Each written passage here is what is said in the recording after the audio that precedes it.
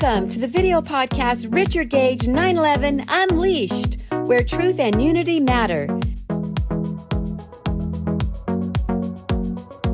Take the deep dive with highly influential voices in and around the 9/11 truth movement.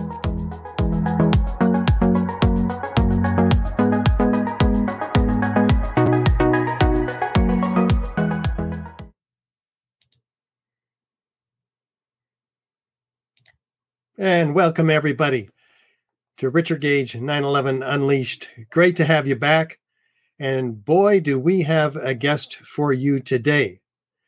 And we've got some tough questions for him, too, as usual.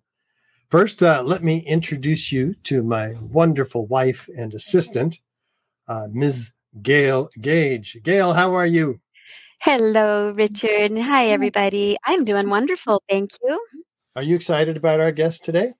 I am. Yes, very excited. It's a topic that I have really been wondering about and haven't had an opportunity to do too much digging to learn about it myself. So this is going to be a really good one for me. A lot of questions I would like to have answered. I think so, too. Any highlights from your week? Well, just really busy. It's flying by already. Yeah, it's been a good week, just really busy. Yep, a good wish you busy. had a few more volunteers. Well, I have to get my act together and get organized so that we can allow those poor volunteers that have been waiting to be contacted, let them know what they can do. So yes, that'll be soon, and that will help. Yeah. Well, okay. Well, help me bring in our new guest today. And let me tell you first, let me ask you some questions. Are jet aircraft trails just condensation? Why are these trails lingering, spreading, and blocking the sun?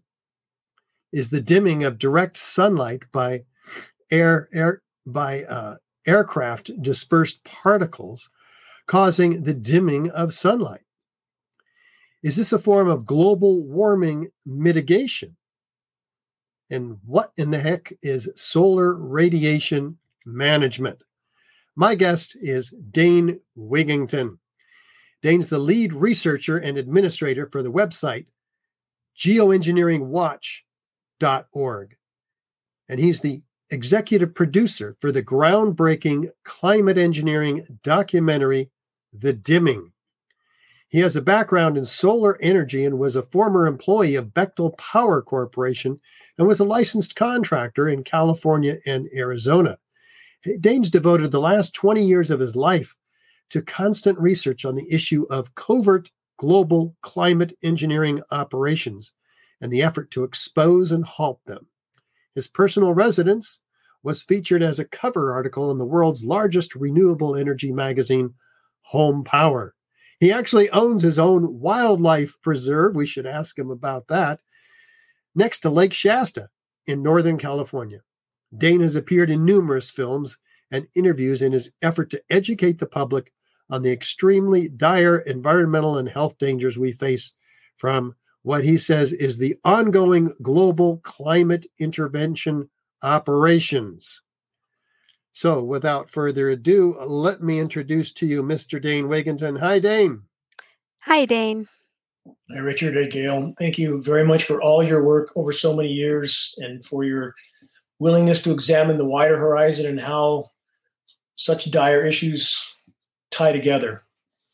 Yeah, we're going to be real interested in that today because my focus, as you know, has been 9/11. And while I was at Architects and Engineers for 9/11 Truth, it was specifically the World Trade Center destruction, the very explosive controlled demolition of those three buildings.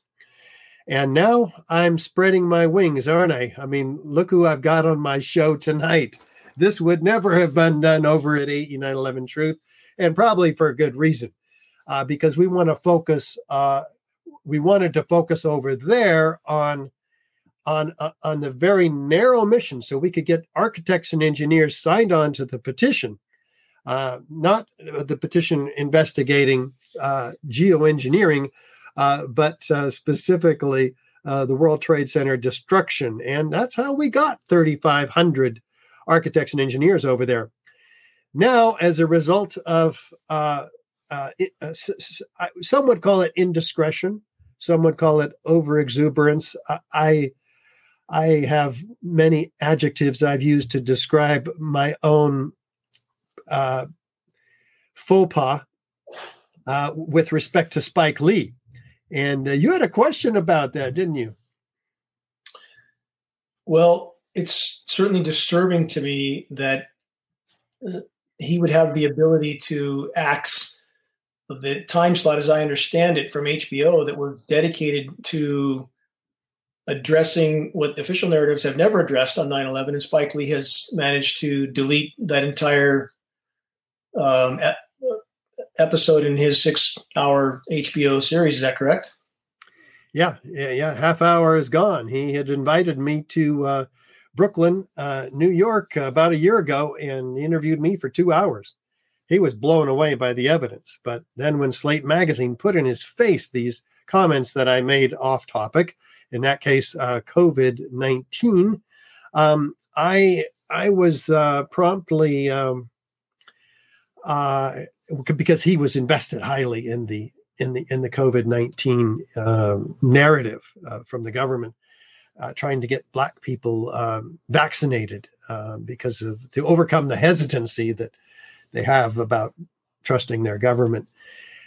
I won't interfere in that interaction between him and his folks, but I don't agree with him, and he didn't agree with me. And as a result of losing this epic opportunity to get the 9/11 truth evidence in front of HBO, millions of HBO watchers, I was. Well, our PR consultant claimed that this was a big PR disaster. And so we had quite an argument, and he said he's got to go. And he didn't have any power on our board, but our board, after a large discussion about it, visceral, tough discussion for hours, we narrowly lost, and I'm out. And so I'm on my own now, and I'm trying to find myself. And I think what I can do best is to continue my mission and expand it. And that's why you're here tonight, Dane. You're a very big target for those in power. You've been an extraordinary thorn in their side.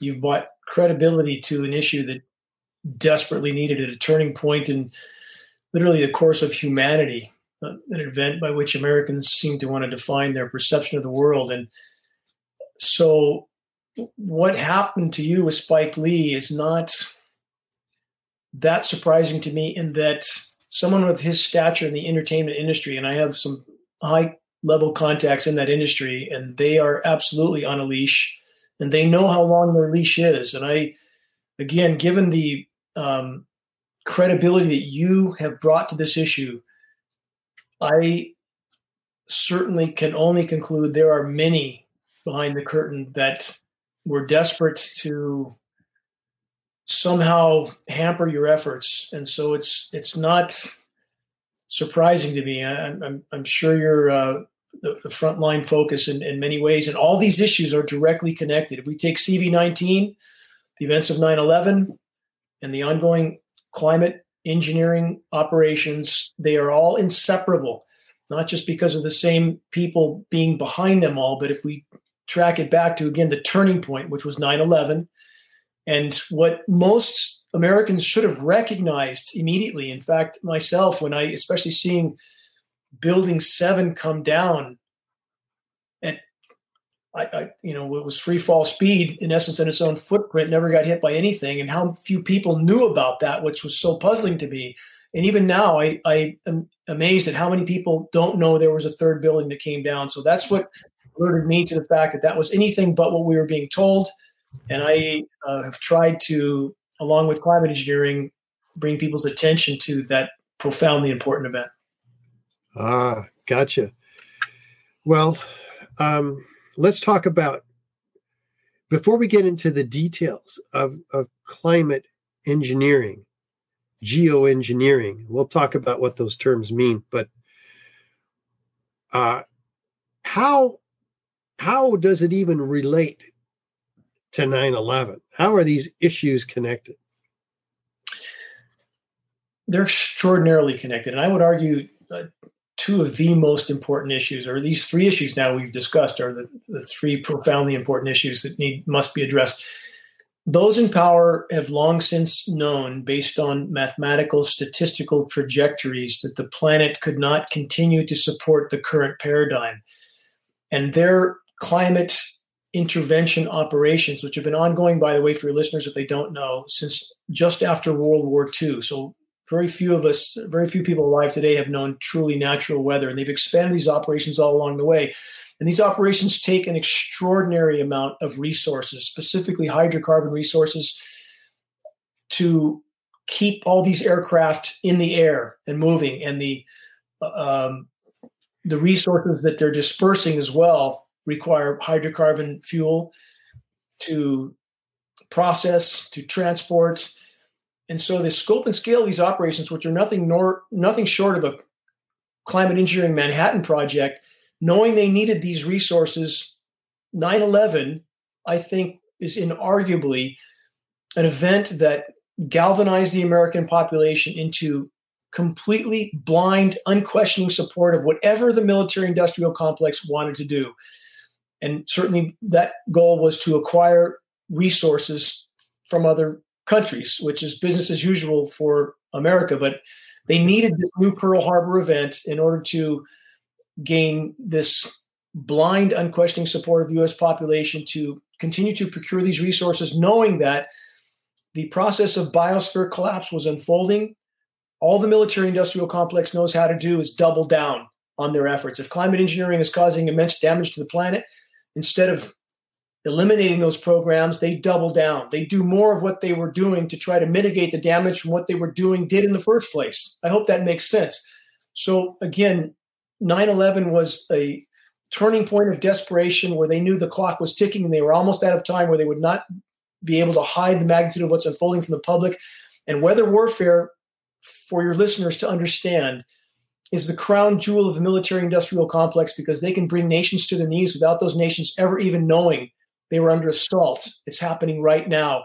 And if I could tie one more thing into this with 9/11, 1 week after 9/11, and this completely connects these two issues. 1 week after 9/11, General Wesley Clark, the NATO Supreme Commander, was given a list of Middle Eastern countries that were targeted, a list that clearly existed before 9/11 even happened. And after that, every one of those countries subsequently underwent a once in 1,000 year drought, destabilizing those nations, making them much easier to occupy by the U.S. military. And statistically, mathematically, the odds of that happening to every one of those nations is statistical zero. They cut off their rain. And we had the leaders of some of those nations, in the case of Iran, on the floor of the UN, stating emphatically that NATO was cutting off their precipitation. They know exactly what's happening upstream from them. So again, these issues, inseparable, completely inseparable. Well, you mentioned it. So later on in the program, I'll ask you to provide some proof that they can even organize and engineer and carry out an attack like a drought on another country.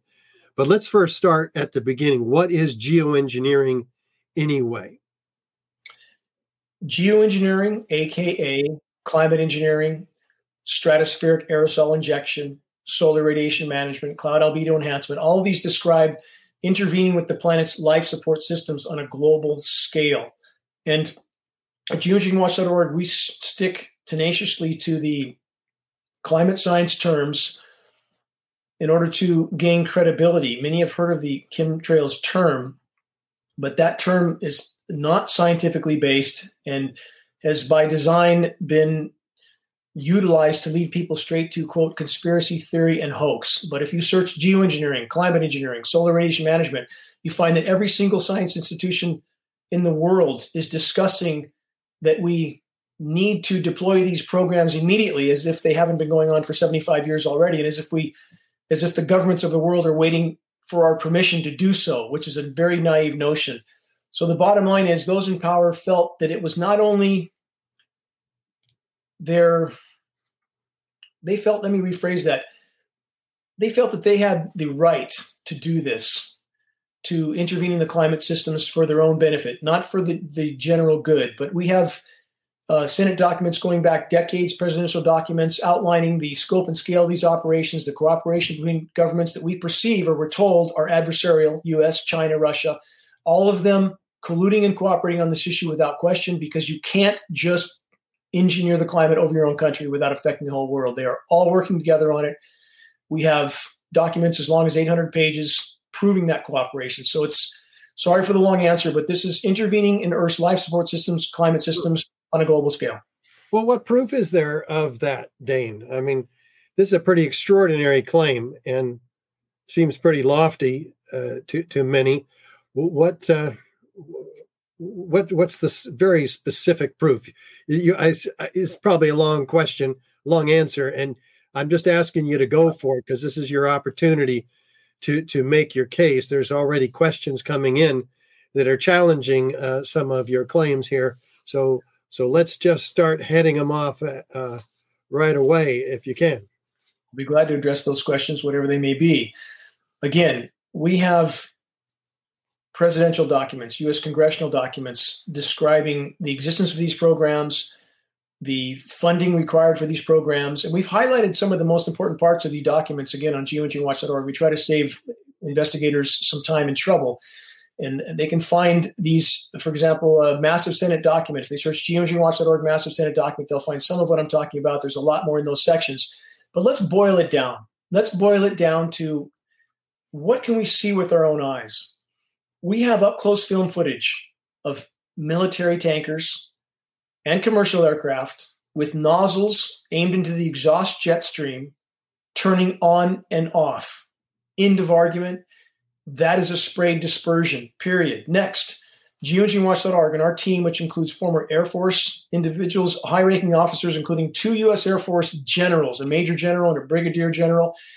We have former fish and game scientists. And by the way, there's a federal gag order, an illegal federal gag order on all National Weather Service and all NOAA employees, National Oceanic and Atmospheric Administration. Why in the world would our government feel the need to gag the nation's weathermen if there wasn't something incredibly large to hide? But our team took a NOAA flying lab, that's a National Oceanic and Atmospheric Administration flying lab, which we went to great effort and expense to procure, and we put top scientists in it, took it to altitude, collected samples from behind heavy aircraft that were dispersing elements. We processed that in one of the world's most renowned labs, and we found exactly what we knew we would find, starting with aluminum nanoparticles that are a primary element named in climate engineering patents. In fact, the world's most recognized climate engineers have specifically called for the annual dispersion every year of 10 to 20 million tons of aluminum nanoparticulates into the atmosphere. And that's an incomprehensible amount of material. And for those, Richard, that try to make the argument, and many do, that aluminum is a very abundant element in our strata, we should expect to see it everywhere, that is absolute nonsense. Is it abundant? Yes. But it does not exist in the environment in free form, period. What does free form mean, Dane? Means that it is separated from other elements. Oh. It is always bonded to other elements because it's a highly reactive material. If you find free form bioavailable aluminum, it has been mined and refined and dispersed, period. That's what we found. Okay, so are there other elements besides aluminum? Barium, strontium, manganese, polymer fibers, surfactants, which we know, for example, the polymer fibers, which are now, we have science institutions all over the globe acknowledging they're finding polymer fibers everywhere, including the top of Mount Everest, including the North Pole, including the South Pole.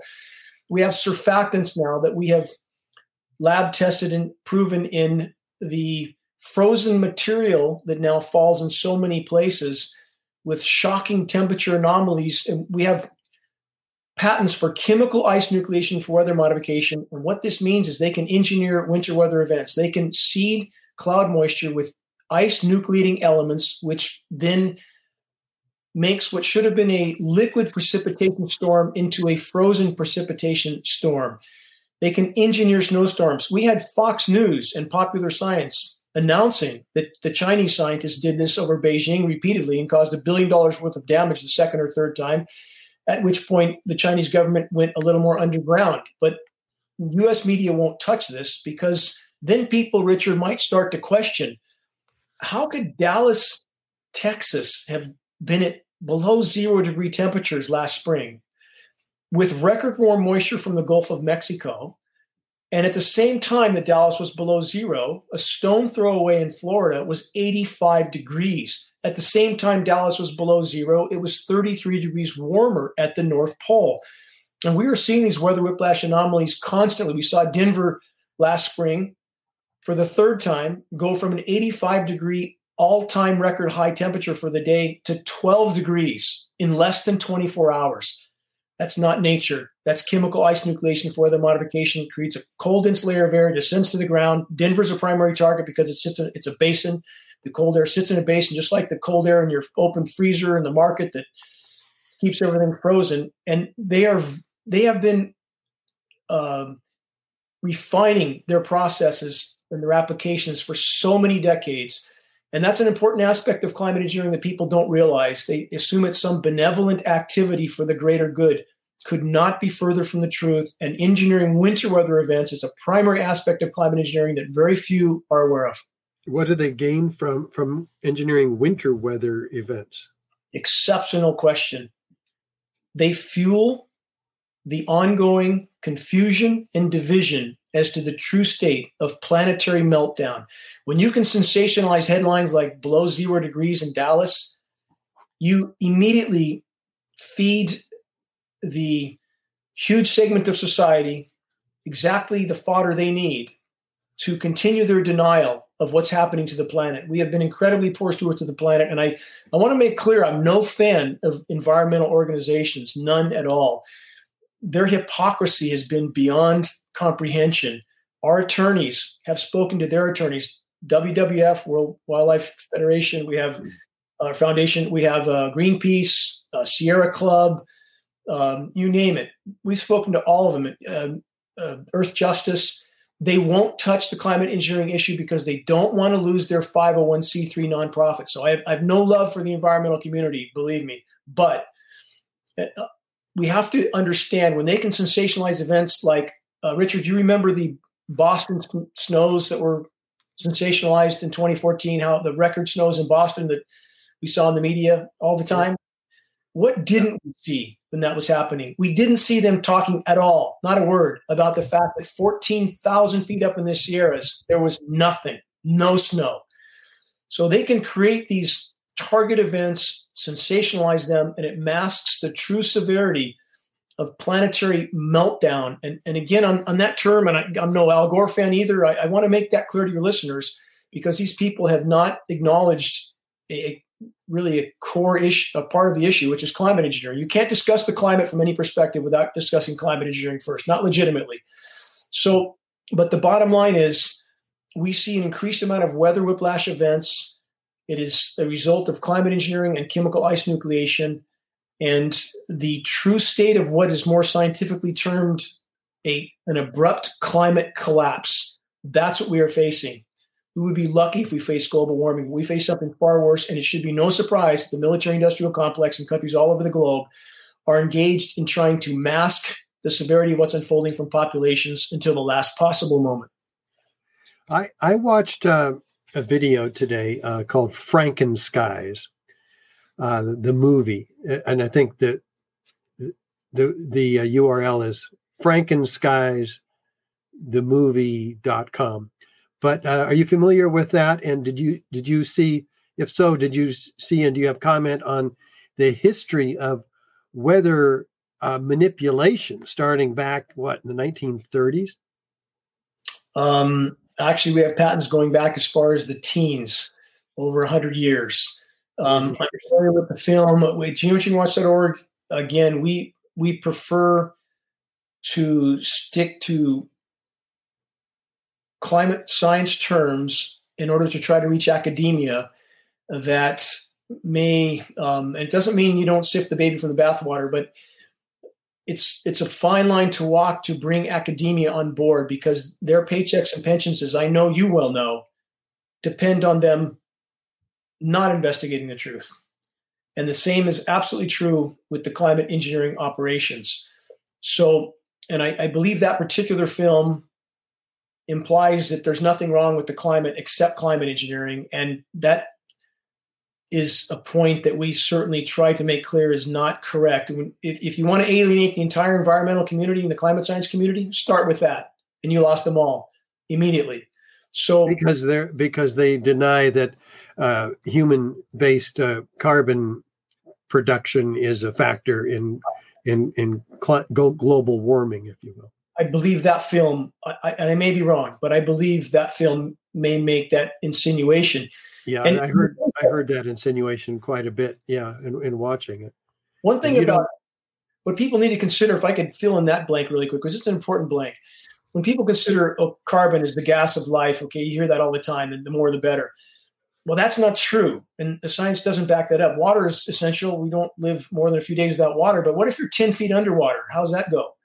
You're not going to live very long like that. And the same is true with the escalating CO2 levels. We've increased it by almost 50% since the start of the industrialized revolution. And the flora cannot adapt that quickly. And if there's not enough nutrients, soil elements to facilitate that increased growth, then it simply hampers the growth of organisms. And what we see now is that many crops are less nutritious because of the increased CO2, and nothing can adapt at that speed. I want to drive that point home, because we have epochs in Earth's history where the CO2 count was far higher than it was today, and we had thriving eras from the standpoint of the flora. But that change occurred over tens of thousands or hundreds of thousands of years, literally hundreds of times longer span than what we see now. And that's the key that needs to be remembered. It's the speed of change. We are in completely uncharted territory. And what climate engineering has done has completely hampered the planet's ability to respond to the damage done. And that is absolutely key. When we have these elements, starting with aluminum, that come down in precipitation and that kill soil microbiome, that change soil pH values, I mean radical changes. We've seen changes in soil pH values in Northern California, and I work directly with USDA scientists here and U.S. Forest Service scientists, 10 to 12 times toward alkaline. That big of a change in about 2 decades, and the organisms can't adapt to that. And we have peer-reviewed science study to prove that bioavailable aluminum causes root system uptake to shut down. And so the trees die a slow, protracted death.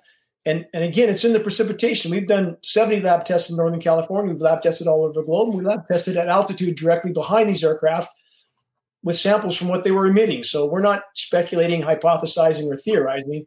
This is indisputable fact. But Monsanto has an answer for that, don't they? Sure they do. The genetically modified organisms that are aluminum resistant. Exactly. I mean, is that just luck of timing, or No. Are they in league with somebody who's dropping the aluminum? I mean, this is incredible.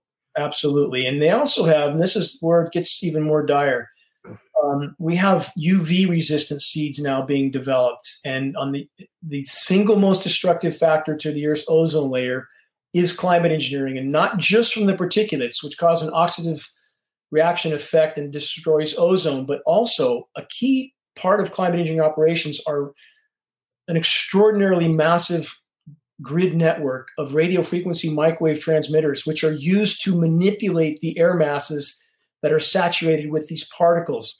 It causes a repelling effect. So they can, for example, even with extraordinarily large storms like Hurricane Harvey, you remember Harvey, a week in advance, they knew that Hurricane Harvey was going to go where it went and sit there and spin for days. They knew that 7 days in advance. Do you remember that? I don't. Do you remember Hurricane Harvey and what it did? Yeah. Okay. Yeah. So those forecasts were done 7 days in advance, just like Hurricane Sandy, closer to you. or New York anyway, where I think you were from, but they knew. I was from the East Coast, the West Coast, San Francisco Bay Area. Okay, my mistake. I thought you were from East Coast, but no. They knew in the case of Hurricane Sandy also that made a 90-degree unprecedented westerly turn. They knew 7 days in advance that would happen. So if you have an air mass that's saturated with these electrically conductive particulates, you can manipulate that air mass with RF microwave transmissions, radio frequency microwave transmissions. So if your listeners search, because I don't want them to believe anything I'm saying, nothing. I want them to look for themselves with their own eyes. If you search geoengineeringwatch.org, and Google's not a good place to search because they've tried to delete everything they can of ours. But you can still find it if you look at other search engines, geoengineeringwatch.org, hurricanes, and look at the animations that we actually have. For example, of Hurricane Harvey, Hurricane Michael, and other hurricanes, their interaction with the radio frequency microwave transmissions. We actually recorded the energizing of those facilities. And their manipulation of the storm mass itself is inarguable. They have that much power. And for your listeners that don't know, the U.S. military began to manipulate hurricanes in 1947 with Project Cirrus. That's how long they've been at it. Where are the hurricanes on your website? If your listeners search, we don't have a special section on the toolbar for hurricanes. Perhaps we should, but we make articles easy to find. If your listeners search geoengineeringwatch.org hurricanes, they'll find on a search engine, they'll find numerous posts. And within those posts, video recordings of the energizing of the microwave transmission facilities manipulating storms like Hurricane Harvey. All right. I've got your website up, so we can't get there from here, huh? Well, again, it's there, but if it would be easier if you search on just a search engine, Richard, if you searched geoengineeringwatch.org hurricanes, you would find probably the first few articles would be our posts. We should put a special section on hurricanes, but the section you're looking at right now that you have up would encourage your listeners to look through some of the sections that we do show there. Engineering drought, engineering winter, engineering wildfires, very key, engineering wildfires. And in regard to the epic wildfires, and I'm sure you've watched that happen. You had some up where you're at in Idaho too now, right? Fires? Oh, yeah. So in regard to the fires, and I'm not sure, did I send you a link on that, Richard, on Wildfires Serve Geoengineering Agenda? Don't remember. Okay, you'd remember if you saw that. So what we have found and posted is science study that advocates, that promotes the incineration of forests at extraordinarily high burn rates, which lofts the materials higher into the altitude, as providing beneficial cooling for the polar regions. Can you imagine any science source promoting or condoning the burning of forests to provide temporary cooling for the polar regions? And why are they so worried about the polar regions, specifically the Arctic melting down? Because there are massive methane deposits there, seafloor methane, tundra methane, and that gas over a 10-year time horizon is 120 times more potent than CO2. It's like covering the planet with a layer of glass, and it is happening. And I encourage your listeners to search Siberian methane craters, and they'll see images that will shock them of this methane thawing and exploding out of the tundra. It looks like a nuclear exchange went off there. It's happening on the seafloor on a much bigger scale. So has climate engineering actually helped that? No. What they're doing is the forest fires have put so much particulate matter into the atmosphere, and the source of ignition is another subject. We're not trying to claim we know anything about, we're not making any claims as to the source of ignition. Anybody with a match can do that.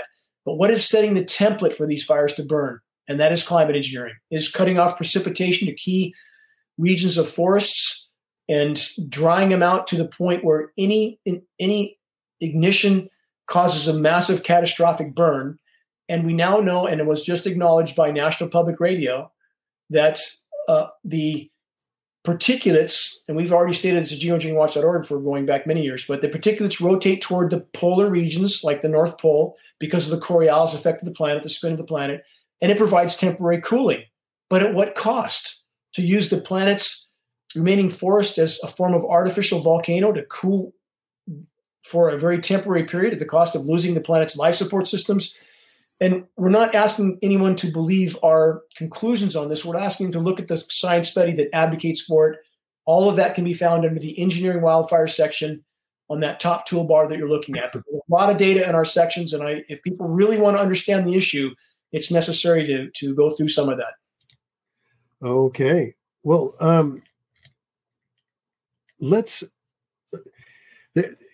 I think if we get down to brass tacks, we're talking about planes being used, by the thousands to distribute 10 to 20 million tons of these particulates that you mentioned, barium, strontium, aluminum, nanoparticles, and I do want to get back to these polymer fibers later, but what proof do we have that the planes are actually distributing this material? And tell me where to go. Jet spraying, probably, huh? Yes, correct. You have film footage there. Let me fill in the blank in a couple more key details. One, again, we've tested on the ground. We've tested at altitude behind these planes. We know what they're emitting. But it's important for your listeners to understand this about the whole condensation trail narrative. All military tankers and all commercial carriers are fitted with what's known as a high bypass turbofan jet engine. It is a jet-powered fan. By design, it is nearly incapable of producing any condensation trail except under rare and extreme circumstances, because 90% of the air that moves through that engine is not combusted. So again, the notion that this is, quote, condensation, and condensation doesn't behave in this way, by the way, either. I ask your listeners to consider when they see a documentary about people in Antarctica, for example, and their breath produces an immense amount of condensation. Is there a cloud hanging over their head? If they're walking across the snow, is there a giant cloud following them around? Condensation does not behave in that manner. These are particulate dispersions, just like what you see at an air show when they disperse smoke. Smoke is a particulate. And why would many ask this, why would they be dispersing aluminum nanoparticulates into our atmosphere?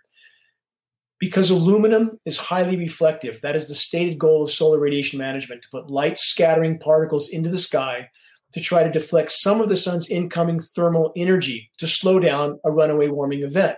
But what else does that do? Again, it traps more heat overall than it deflects. It totally disrupts the hydrological cycle. It's incredibly toxic to all life forms. For your listeners that don't know that, bioavailable aluminum is toxic to all living organisms, no exceptions. And when it's in this small of a form, nanoparticles from the 20 to 100 nanometer range, it is very bioavailable. It means it's very easily absorbed and very, very bioaccumulative, very hard to get rid of. And not surprisingly, the military-industrial complex and the global power structure does not consider the consequences of what they do, Richard. We know they've detonated 2,400 nuclear bombs. Don't they know that they work after one or two or three or a few dozen? So they keep doing what they're doing because no one is willing to stand up to that. And on the solar radiation management, the more damage they have done to the planet from these operations and using them as a weapon of war as well, the more they seem compelled to further ramp up the programs, again, to try to mask some of the damage that these programs did in the first place.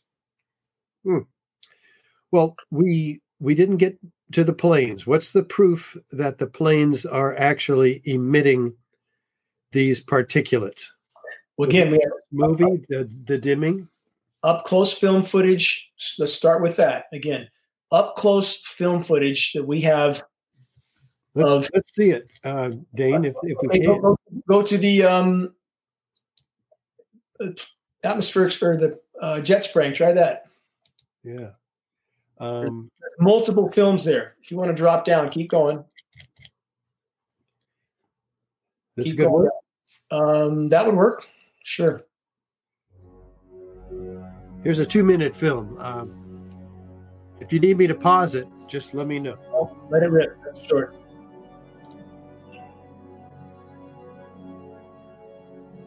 This video contains some of the most compelling footage yet captured of the ongoing atmospheric aerosol spraying assault. Now look at that. It's starting and stopping. I can see that myself. Hold on. Countless people ask me how we can prove that jet aircraft are spraying in our skies. Here's the answer. Because we have up-close film footage of these jets spraying, turning on and off, period. Yeah, period. That's the end of any debate on the matter. In the effort to awaken others to the critical climate engineering issue, if they refuse to accept what they can see with their own eyes, there's nothing more you can do for them. Move on to others that are ready to face reality. The greatest lie ever perpetrated on populations around the planet is the fallacy that the lingering, expanding jet trails we see in our skies is just condensation. It is not.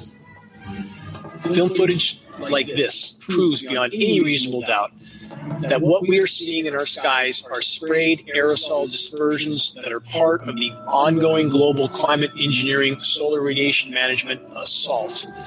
These programs are decimating Earth's life support systems. They're nothing short of omnicide for planet Earth. They must be stopped. Videos like this are the most exceptional of tools in the battle to reach a critical mass of awareness regarding the climate engineering issue. We must all use every tool at our disposal. Every day counts. This is Dane Wigington for Geoengineeringwatch.org. Now, Dane, wait a minute. What did I do? There we go. Dane, tell us about how... This is Dane Wigington with Geoengineeringwatch.org. We've had some incredibly unique footage sent to us. This footage should be an excellent tool for those that are trying to wake others up to the climate engineering programs. This is a tanker. It appears to be an Airbus A340-200. Look in the center. Between the wing plumes, you'll see a secondary disbursement coming out of this aircraft. This is what is so unique to this film. Even though we have spray already emitting from the wings, we have a secondary disbursement, very visible here, between the plumes of the aircraft. Now, this footage should be an excellent tool to use for waking others up that are not yet aware of these programs. Even the wing plumes should be looked at very closely because you can see that they overlap each other as they emit from the back of the aircraft some distance behind the aircraft. Now, either the jet engines are mounted in a misaligned fashion, which we know is not the case. If someone was to make the argument this is a condensation trail, which it is not, or the nozzles emitting these sprayed plumes are not aligned correctly. So these long stringy trails we see in this particular kind of aircraft behind tankers, we typically see this behind the larger tankers that fly at a lower altitude, a different composition trail, long stringy, sometimes they break into links. But the tankers fly at lower altitudes because they carry a larger payload. And again, in a minute, we'll see the secondary disbursement happening between these two trails of the aircraft. In Northern California, we see these tankers flying south, leaving massive plumes like this. We see them flying north later in the afternoon, leaving nothing. Again, this should be used as a tool to wake those up that are willing to wake up. Our atmosphere is being torn apart. Hydrological cycle completely disrupted. There's the plume in between, as I mentioned. This is very unique footage. Our entire biosphere life support systems are being torn apart by the ongoing climate engineering programs. All of us are being contaminated by these programs. Every human test subject that is examined for aluminum buildup in the system shows astronomical amounts of these metals, from hair tests to urine tests to blood tests. There is absolutely no question we are being exposed to what they are spraying above us. It's building up in our systems. It's toxifying the soils. It's sterilizing the waters. In Northern California alone, we've seen a 90% decline in aquatic insect life and terrestrial insects. The forest is literally imploding. The UV radiation levels are off the charts. We know the climate engineering is a direct causal factor for that. The entire web of life is being torn apart, the entire planet contaminated by these programs. It's up to all of us to sound the alarm. Every single one of us, make every day count. Time is not on our side. This is Dane Wigington with Geoengineeringwatch.org. Dane, are those particulates coming out of the engine or nozzles or both? Although we have data to indicate that fuel additives are utilized in certain instances. These are nozzles that we have up close photographs of mounted. The retrofit nozzles mounted right on the pylon. That's what holds the engine onto the wing, aimed right into the exhaust jet stream. And we have up close images of this. It's on all our printed data that we've circulated all over the globe. It's in numerous presentations. So there's no question about this being a nozzle dispersion. And also, to tie 9/11 together with this one more time, Richard, your testing, which has produced thermite, which is an aluminum-derived product, correct? And I think, and again, something to remember in the forest fires, which is key. We're talking about an extraordinary amount of material that's settling down to the surface. It's in nanoparticulate form, and aluminum is a huge part of that. And that's an incendiary dust on the forest foliage, which further fuels the intensity of the wildfires, in addition to contaminating soils, waters, every breath we take. So again, aluminum playing into the 9/11 issue and climate engineering as well. Well, what are we looking at here then? These are all aerosol dispersions. Anybody that thinks that type of grid pattern is just random commercial traffic needs to recheck their reality. And if people simply looked up, if they didn't know anything about this issue, they should question why you can have a grid pattern one day and nothing the next, why you can have an aircraft leaving a trail from horizon to horizon. And if you look closely enough, if you are observant enough, you can regularly spot aircraft at the same approximate altitude in the same sky, leaving nothing. And again, when we have the entire climate science community all over the globe and every government in the world saying we have to deploy climate engineering immediately to try and mitigate the collapsing climate system, and everything they describe, everything, aircraft dispersing particulates, turning our skies white, it's everything we see happening, same materials that show up on the ground, and yet we're told we're not seeing what we're seeing. We're told that it's simply, again, something other than what it obviously is. And at what point do we acknowledge the elephant in the room? The same with 9/11. I mean, if people can look at Building 7 and it didn't get hit by anything, and we're told some furniture burning on the first and second stories brought that building down, then if that was the case, Richard, if anytime someone lights up a cigarette in a high-rise, we should sprint for the exits, right? Yeah. Well, if they're trying to save us from global warming, climate change, by shielding us from the sun so it doesn't get so hot down here, why don't they just take credit for it and let us know that this is what they're doing and that's why? Well, then they could tax us. We say, we got to do this and you guys got to pay for it, and we're going to add 5% onto your taxes. Let me make this incredibly clear if I gave the wrong impression. There is nothing benevolent in these programs. Absolutely nothing. It's about power and control, period. And it's about masking the severity, not mitigating in any constructive sense, but masking the severity of what's unfolding from the population until the last possible moment.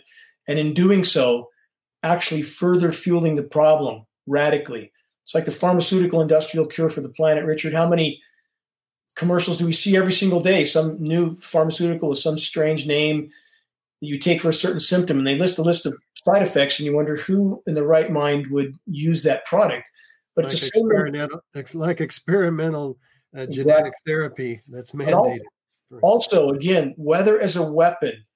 And we have some very compelling evidence to prove that this is being used as a weapon all over the globe. And the lead into my weekly commercial-free broadcast, which is called Global Alert News. Again, we're on air in about 10 major municipalities around the country.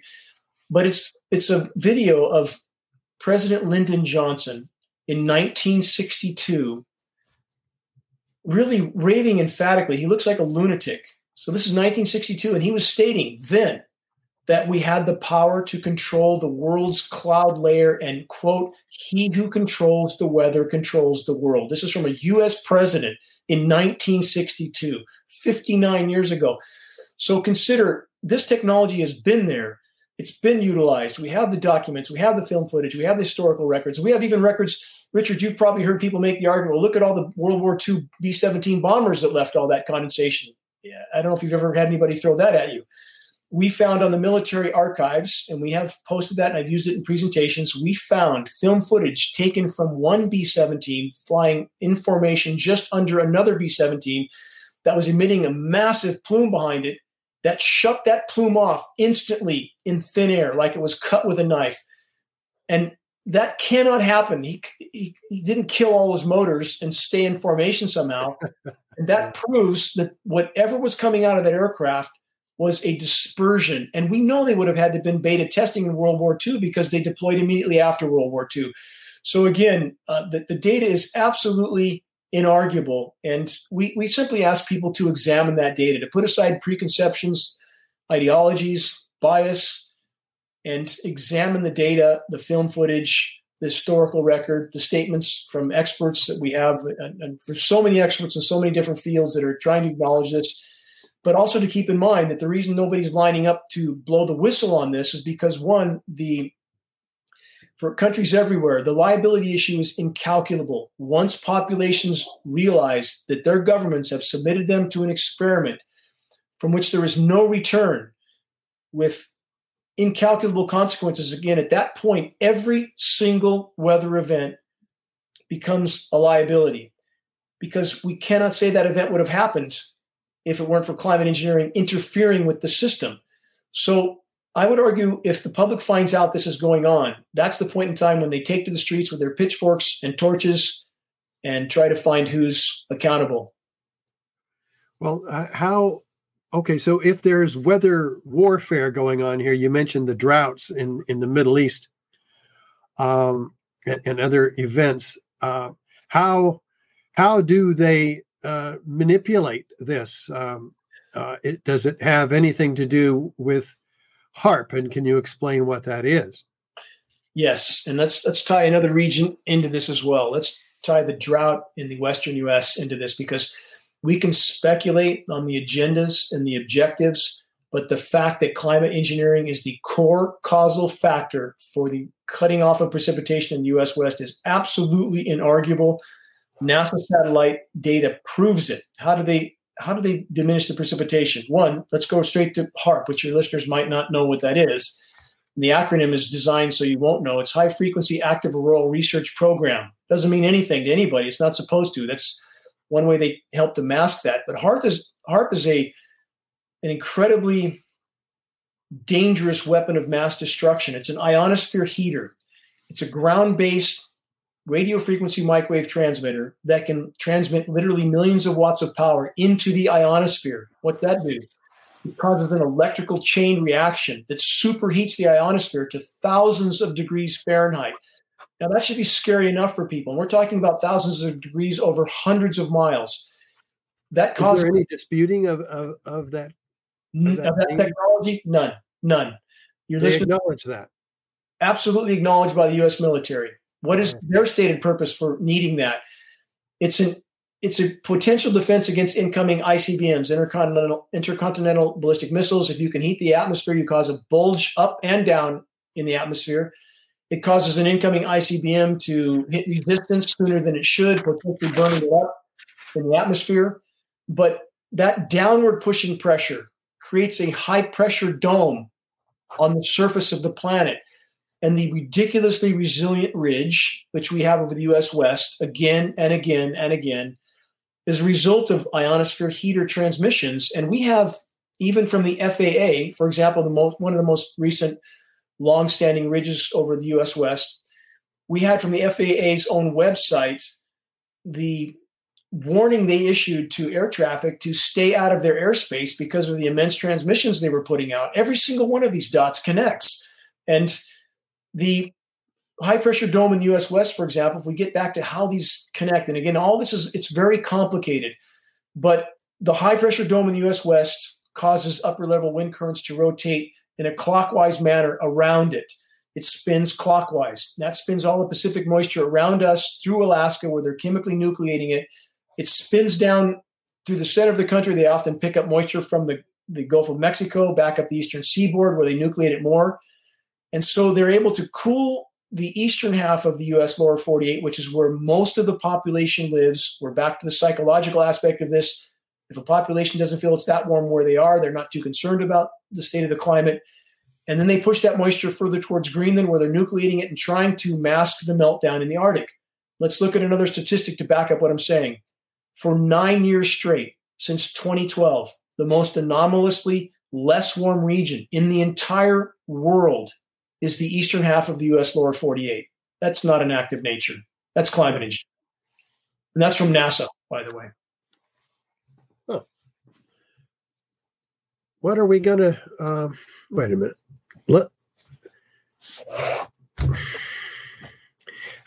So back to HAARP. How does HAARP interact with the dispersed nanoparticles of these metals and elements high in the air?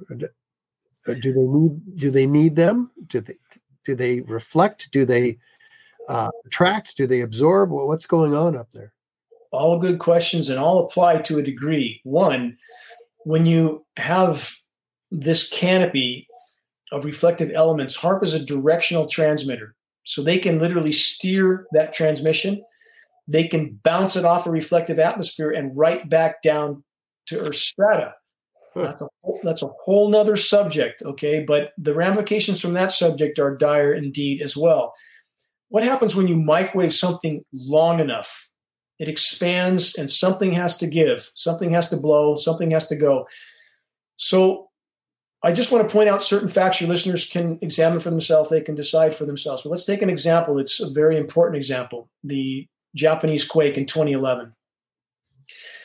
We have MIT, the Massachusetts Institute of Technology, acknowledging that for 3 days prior to that earthquake, there was what they described as extremely anomalous atmospheric heating directly above the epicenter. Now, again, that's a very big red flag, and we're not claiming to know with certainty what happened, but again, that is exactly the type of signature we would expect from an ionosphere heater. If I can add a little more to this, at geoengineeringwatch.org, we have a recording from the world's second most recognized geoengineer. It's an audio recording of Dr. Ken Caldera, formerly with Stanford. Now he works for Bill Gates. We have Dr. Caldera stating, again, in his own voice, we've posted this recording, that what he did for the U.S. Department of Defense was design ways of affecting Earth's geologic systems, including creating earthquakes. So, yes, again, world's second most recognized geoengineer. We know fracking creates earthquakes.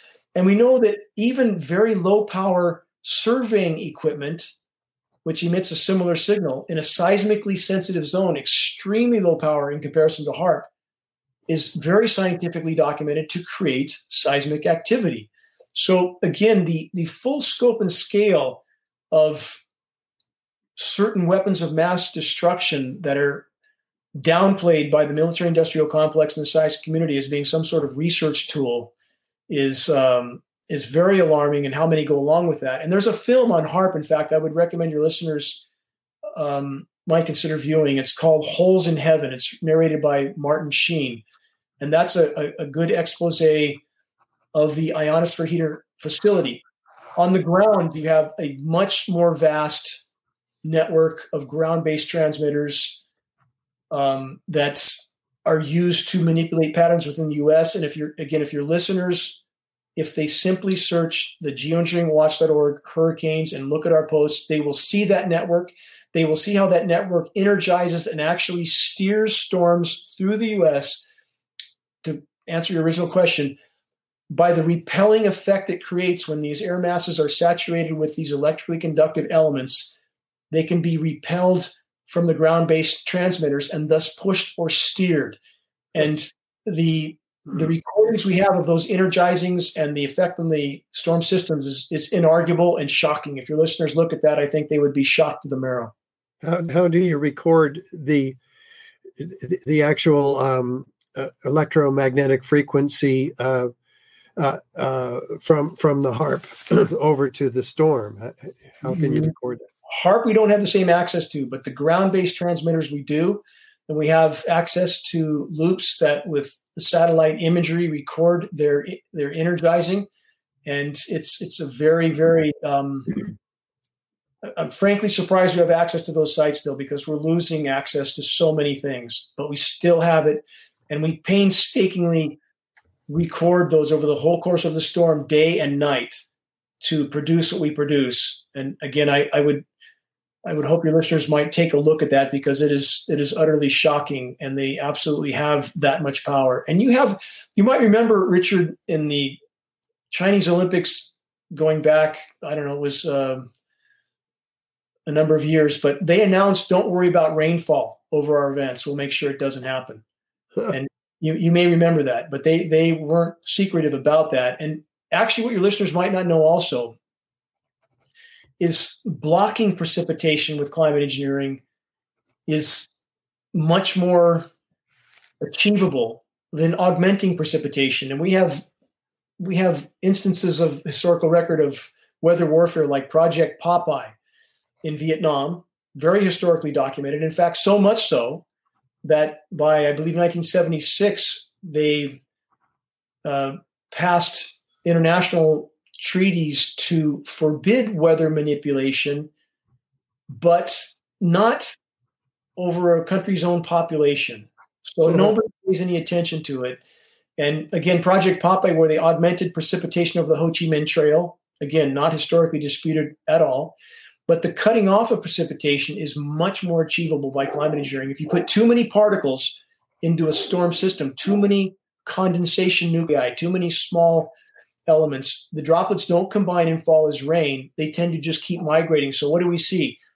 Days of, and we have this in California all the time now, days of featureless skies with nothing falling out. And the moisture moves right over the top of us, and nothing falls out. And volcanoes do the same thing, by the way, for the record. We have in 1992 Mount Pinatubo, one eruption, not so significant, but that one eruption reduced global rainfall in 1992 by 50%. Imagine that. So it also caused a 0.5 degree C of cooling, which is, again, that's the sort of model they use for trying to justify climate engineering. But what don't they tell us with that kind of modeling? Any particulate in the atmosphere destroys ozone. No ozone layer, no us. The ozone layer, for your listeners that don't know this either, this is the fact that's really profound. If you condense the ozone layer to a single molecular level at sea level, it would be about 6 millimeters thick. That's it. That's what allows us to live on this planet. And when that's gone, we're getting UVC on the surface right now. We know that. We have a NASA former contract engineer that works for us. We're getting UVC on the surface, extraordinary amounts of UVC. What is UVC? It's a spectrum of UV radiation. It's DNA damaging. It's extremely harmful to all life forms. We're told by official sources that 95% of incoming UV is UVA, 5% is UVB, and we're told UVC stops 100,000 feet up. And below UVC, you have X-ray. We all know how bad that is for us. So now we're seeing, on some days, we're seeing levels of UVB that are 10 times higher than we're being told, and we're seeing UVC. It's killing plankton.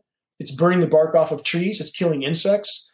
Geoengineeringwatch.org was the first major source that we know of, about 10 years ahead of the climate science community, that announced that terrestrial insect populations were crashing. We announced 80% to 90% crash in Northern California. Terrestrial and aquatic. And now we have acknowledgement of that from the science community that tried to marginalize us when we tried to sound the alarm. If your listeners search insect apocalypse, they'll find science institutions all over the globe acknowledging what we said about 10 years ahead of them. It's not just bees anymore, huh? Other insects too? Absolutely not. Plankton populations, no plankton, no people. Plankton populations down now about 60 to 70%. Now, we're not blaming everything on climate engineering. Of course not. Again, we've been horrible stewards of our planet. We've used the oceans for a toxic waste dump. I mean, where would you start with that? But in the case of destroying the ozone layer, when plankton have to feed in the upper layers of the water column because they photosynthesize, the UV is frying them. Quite simply, it's frying them. And we also have the oceans are superheating, and that's what most people don't know. we're seeing temperatures in some of the Arctic Ocean regions. We've seen temperatures 24 degrees above normal, sea temperatures. That's inconceivable, because a cubic meter of seawater can contain 4,000 times the thermal energy of a cubic meter of air. It's like the empty pot. You put an empty pot on your stove, put a lid on it, turn the heat on. The air inside there's going to heat up almost instantly. But you fill that with ice water, whole different story. It takes exponentially longer for that thermal energy buildup to occur. Yeah. So that's what we have happening. And again, the powers that be trying to mask the implosion of polar ice, and they're chemically nucleating on the sea surface there as well. We can see that on satellite imagery. They're trying to statistically hide it. They're trying to chemically hide it. But everything they do is a leap in the wrong direction. Everything. And it's all about control, I suppose. Ultimately, yes. It's what kinds of power control. Okay, we know that 9/11 created massive quantities of funding for them through black operations justified by global terrorism. But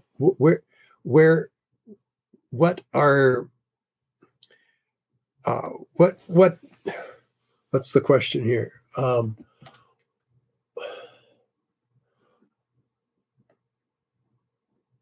I forgot what my question. Where's the funding coming from? The funding for climate engineering? Where would all this resource come from? Well, it's coming from a big black budget. Correct. Absolutely. For sure. But what is their goal if it's not to save us? What control? Why are they exerting so much control? Is it just to gain financially by terrorizing nations that are enemies? Well, I would argue again, they certainly don't need our tax money. They can print whatever they want for whatever they want. They always have. The Pentagon's missing at least $30 trillion since the late 90s. That's indisputed statistical data. So it's about retaining that control until the last possible moment. And again, with 9/11, how many times, Richard, have we all heard, remember 9/11, remember 9/11, remember the terrorists, if we don't go get them, they're going to get us. And how much they have milked that whole event. It was, again, the new Pearl Harbor, and no one's done more to expose that than you, at great expense, I know, to you personally. But this is about trying to retain business as normal, as usual, in a diluted way. I think many even involved with this think they can continue to tech our way out of what's coming. And that is utter insanity. The deeper they dig, the darker the horizon grows.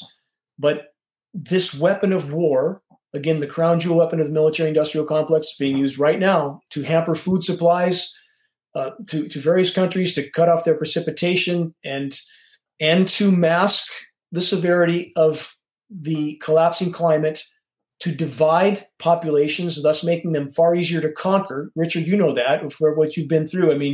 A divided population can't stand against those that are controlling them because they're too busy infighting. And we see that right now when they can engineer an event like they've just done that here in California. So we went from 100 plus degrees in Northern California. This is forests of Northern California, 100 plus degrees in early October, down to the 40s. We have snow just east of us. And it's this weather whiplash scenario that's part of climate engineering that, again, it facilitates distracting populations, confusing them about the true state of what's unfolding in so many ways. And it's making us sicker as well, Richard. Inhaling these elements, aluminum is a neurotoxin, and a population that is, and I'm not listing this as any sole objective, I'm just simply saying it's a result of climate engineering that certainly and arguably serves those in power. The dumber the population is, or less functional they are, the easier they are to control. And if we just look at statistical facts, we know we're all breathing aluminum. Our lab tests have proven that. There's no disputing that. We know we all have mercury in us from coal-fired power plants, from amalgam fillings, and other sources. We have peer-reviewed science study to prove that when you mix, for example, it's called synergistic toxicity between aluminum and mercury, makes the overall toxicity increase 100 times. Really? That's 10,000% worse And we've seen IQs drop statistically in the U.S. 6 to 9 points in the last, I believe, 3 decades. 6 to 9 points. Of Alzheimer's too, right? Okay, now on that note, yes, there is. Alzheimer's, dementia, ALS, elements linked directly to aluminum exposure. In fact, so much so that the world's foremost expert on aluminum toxicity, Dr. Scott Exley, indisputed world expert, who with peer-reviewed science study proved without aluminum in the equation, there would be no Alzheimer's in the normal human lifespan of 100 years. None without aluminum. What just happened to Scott Exley? He's just been systematically defunded from every conceivable direction. They have cut him off and thrown him off the bus because they don't want people to know. And we have executives from the Alzheimer's or from the aluminum industry sitting on the Alzheimer's board. If you can imagine that. We have the foxes running the hen house. So, and I tried at an Alzheimer's event in Northern California, I tried to offer a $500 donation for a booth there just to pass on data on aluminum toxicity. They immediately denied me that. Huh. I went to the event anyway with data. They threatened to arrest me on the spot. I invited them to do so. That would bring more attention to the issue. They declined, and I distributed my data there. But that's what we have, literally. The foxes running the hen house across the board. Members of the aluminum industry sitting on the Alzheimer's Foundation board. That's incredible. It's are you serious? I mean, how do they? I can't even believe that. What possible justification would the aluminum industry have for putting their people on the Alzheimer's? That's a great question. But let's look at how the whole system works. So, what do we have in the same thing in big pharma? We have big pharma people rotating right into government posts and right back to big pharma. It's the revolving doors. It's how the entire system works this way, you know. And surely, Dane, the media would that we love and trust would expose this set of heinous international crimes of mass murder and even treason in this case, right? Yeah, we're going to be holding our breath an awful long time for that one, aren't we? What do you know about the media? What experience have you had regarding the media on this issue? They couldn't be more corrupt. I mean, in Northern California alone, we've had events here, and all of the geoengineeringwatch.org public events are free. Everything's free. Our material's free. The event's free. We pay for the speakers out of pocket. So we've had events that have filled to capacity, 1,000-seat auditoriums in Northern California with Forest Service experts. We've had military people, defense industry people, and all media here, some ABC and some is, I think, I'm not sure it's Comcast. They all refused to cover our event in any way, shape, or form, and they told us so, that they would never, ever cover that event, no matter how big of a regional event it was, and no matter how many people it drew, no matter how many experts are there, they would never cover any of it. And I think that should be a signal. And we've had even going worse, Richard, and this would be something I'm sure you've encountered. We've had local engineering firms in Northern California refuse us as a paying client to just do what they normally do in the course of their normal business, to test, for example, frozen precipitation and give us the results, not their opinion. We just want the results. And they refuse to do so because they don't want in the middle of this issue. Let me carry it even further. And I've had personal meetings with Governor Newsom in the Capitol in Sacramento and his top aide, and they didn't try to refute the data that we presented because they couldn't. And they've done exactly nothing. I've spoken in front of the California Energy Commission, who recognized they were losing 20 to 40% of the state's rainfall from, quote, particulates of unknown origin. And why that's a problem with the California Energy Commission is because they're losing massive amounts of hydropower because there's no rain. I mean, we have dams completely shut off right now. So at that meeting, I presented data to their top scientists. And at that meeting, they voted for and approved the purchase of a $200,000 spectrometer from Scripps Institute to help identify the composition and origin of these particulates. That meter has never been seen or heard from since. gone. Every fire that starts to burn, they put out. I've had interview requests from BBC, New York Times, USA Today, National Geographic, and many others. Every single exchange is stopped before it can happen. I had hours of conversation with a National Geographic reporter who knew this was going on, was trying to weave it into a tree mortality episode, and he got a boot put over his neck, and that was it. I have emails from the state's top biologist on the Delta smelt issue, which is an endangered species here in California, that he was finding aluminum nanoparticulates adhered to their gills. And I have those emails, and we may subpoena him because we're in the process of taking legal action right now. But same thing, boot over his neck, communications severed. Same with fish and game contacts I have. They are doing everything they can to mask this issue, because if the public finds out, again, I would argue they will take to the streets with, no matter how apathetic they've been, that this is an issue which, if they realize the fires, the lack of water, all of it can be connected to climate engineering. Because in the lack of rain, this is important too. I want to give you all the science data I can. It can't rain less on a warming planet without a factor we're not being told about. The laws of physics make that clear. The atmosphere holds 7% more moisture for every degree C of warming. And I know you're a science-based individual, if ever there was. But we have less overall rain on a warming planet now. Less overall rain on a warming planet. Can't happen without an element we're not being told about. That element is climate engineering. It's completely disrupting the hydrological cycle.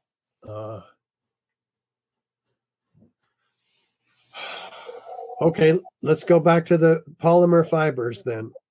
What are these? How do you have proof of them? What do you imagine that they would be put in there for? Polymer fibers are also used for a nucleating element. Nucleating element. What? Explain that.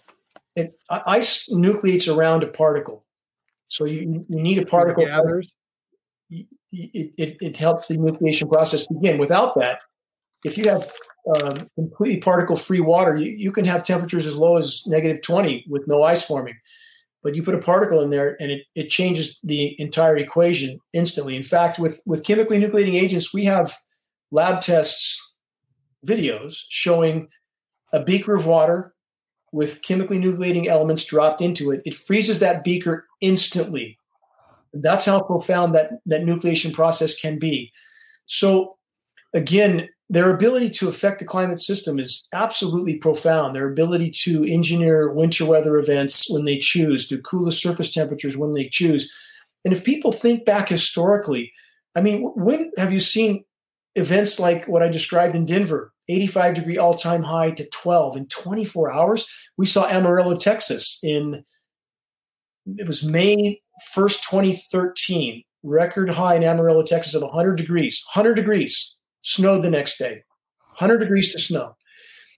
We saw in 2013, October 4th, 2013, 100,000 cattle killed in South Dakota.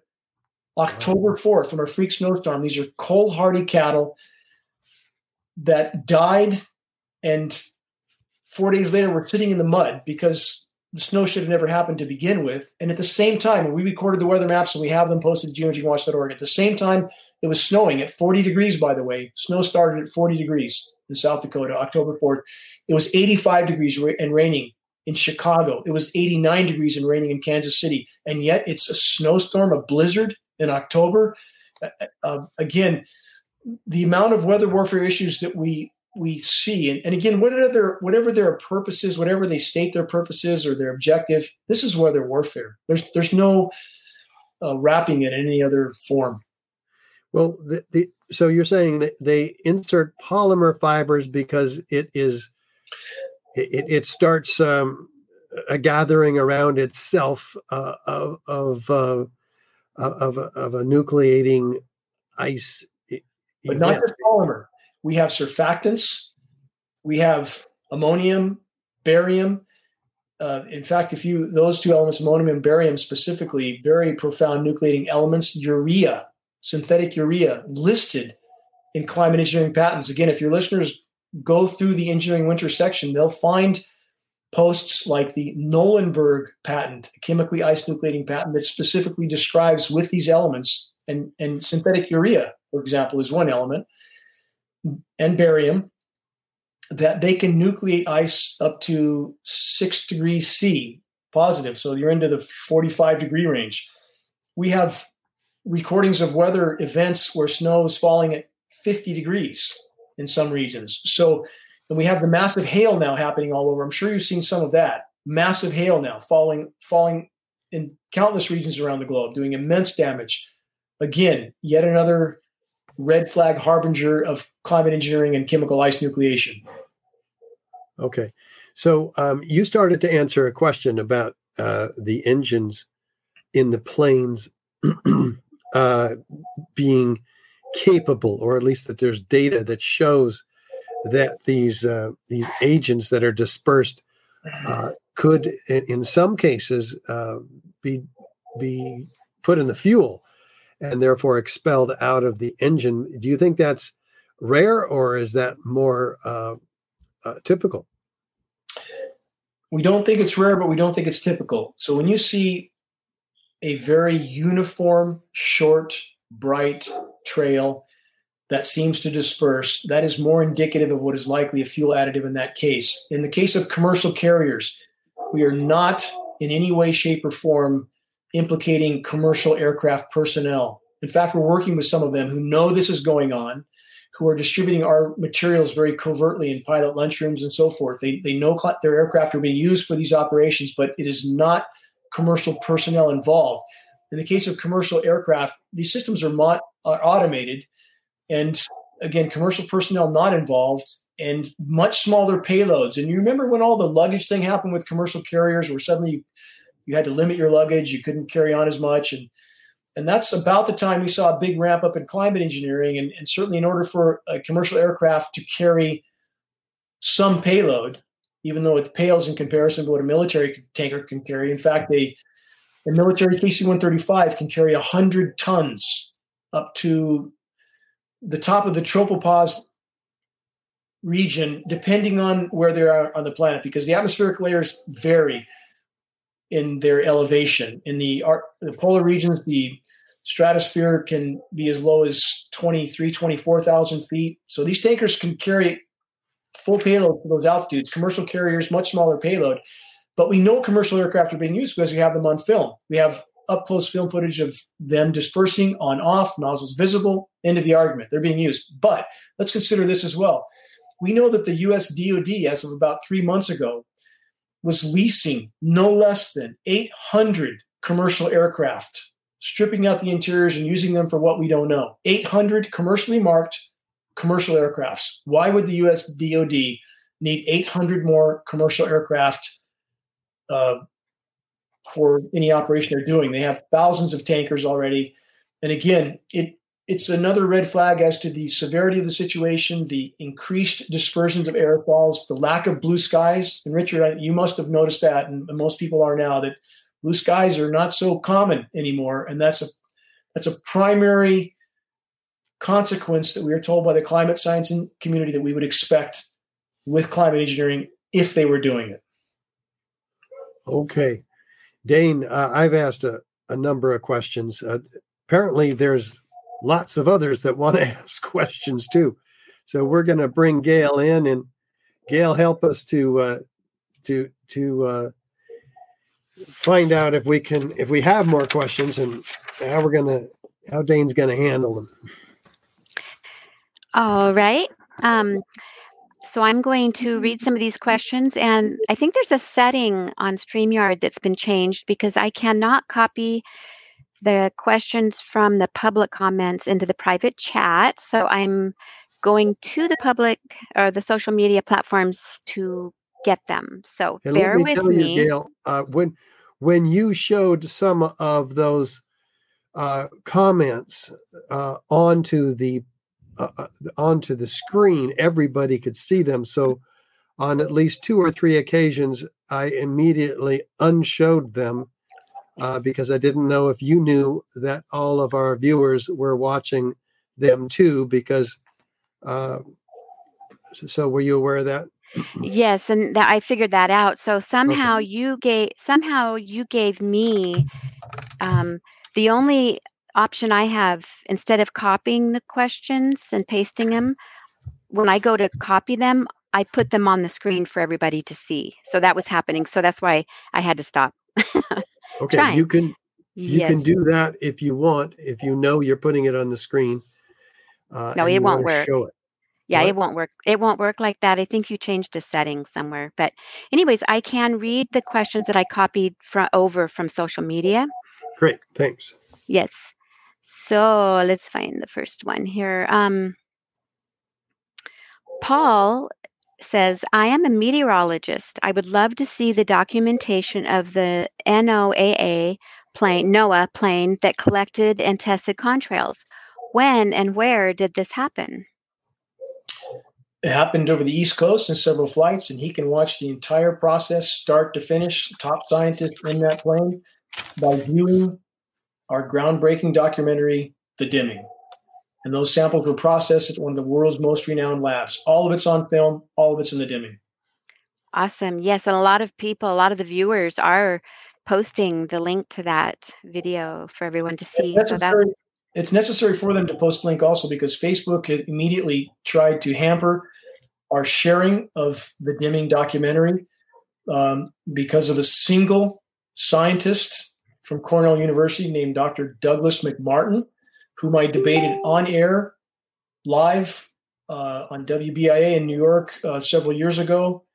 And he clearly carried a vendetta because the data's on our side. He didn't fare well in that debate. And he simply told Facebook, I say it isn't so. No attempt to match our testing, to duplicate our testing. He just said, I say it isn't so. And Facebook flagged us. So it's necessary to share the link. Facebook won't allow the sharing. But we are in the process right now of suing Dr. McMartin, and he will be served shortly. The complaint is already done. It's 23 pages long. And he had no basis for flagging our documentary. Again, we had top scientists involved all the way through. So we were trying to put a shot across their bow that it's not okay that they hide this kind of data from the public. And hopefully we will be bringing that to a head soon. So watch The Dimming. How long is this movie? An hour and 55 minutes. There's testimony in The Dimming also from former 2 U.S. Air Force generals, former Fish and Game, former Forest Service Union of Concerned Scientists, former presidential advisors, former Canadian premier. The list goes on and on and on. What else is in the movie, Dane? Documentation of again, our testing of environmental consequences of historical, the processes of climate engineering, how it evolved, the effects, the ozone diminishment. I mean, we covered a lot of bases in that film. All right. Recommended to everybody then. I meant to see that one before you came on and I didn't get a chance, but I'm going to watch it. Thank you. Okay. Thank you for making it. It was an extraordinarily difficult process. Again, even acquiring the NOAA lab came at great expense and a lot of difficulty there. And there was some blowback for those that helped us acquire that flying lab. Gotcha. Now people can watch it right here on your website, geoengineering.org, right?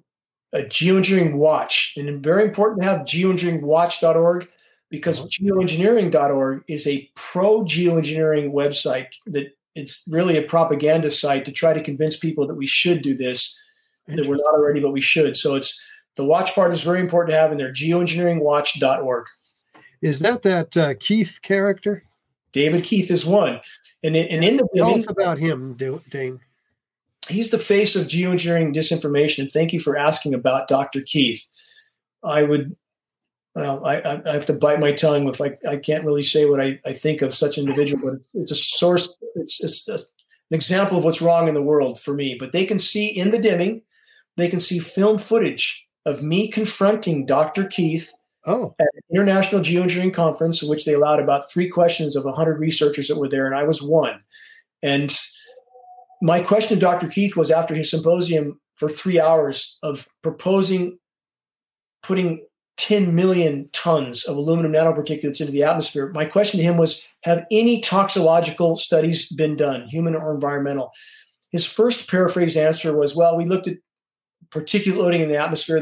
I'm paraphrasing, a lot of stuff up there anyway. A little more won't hurt. Wait a minute, Dr. Keith. those particulates are not aluminum. Have you studied aluminum? He said, let me be more careful. His final answer was, we haven't studied any of it. Could terrible things happen tomorrow? We don't know. What kind of a statement is that from the world's most recognized geoengineer? And it's on film and on the record, and it's in the dimming. Wow. Great. Got to see that And one. they banned me, by the way, for that What? question. They banned me from future conferences for asking that question. You got to be more careful, my friend. Only ask the polite questions. It seems. Yeah. Gail? Gail, you're on mute. Oops. Yes, this is a question from Claudio. He asks, is this why in some states collecting rainwater is a criminal offense? Huh. Well, I would argue that in those states, the motive behind that law is more primarily related to managing water resources. But I will say this, again, we've had a number of labs refuse to simply process a water test for us, a precipitation test, because they don't want in the middle of this issue. And I'm very troubled at the human behavior in that let's all just pretend that the Titanic isn't sinking. And the human race needs to get past that. We all need to do our part, but we've had, if any of your listeners are testing precipitation for bioavailable aluminum, I would advise them not to inform the lab why they are testing. Kind of like when we're looking for tests for thermite and nanothermite in the World Trade Center dust. Exactly. We have to be a little coy with some of these testing companies. Exactly. Okay. Next question is from Susie.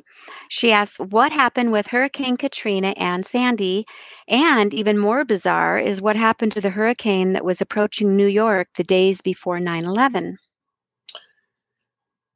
Again, where we can most accurately and scientifically monitor the steering of storms is once they are over land, we can track the microwave facility steering of these storms, because we don't have, there's sea-based X-band radar. It's called SBX radar. It looks like a giant golf ball on an oil platform. And that is definitely a weapon of mass destruction as well, because we see over oceans, we see low pressure areas that are historically round. It's a rotating storm is round. It doesn't have square corners.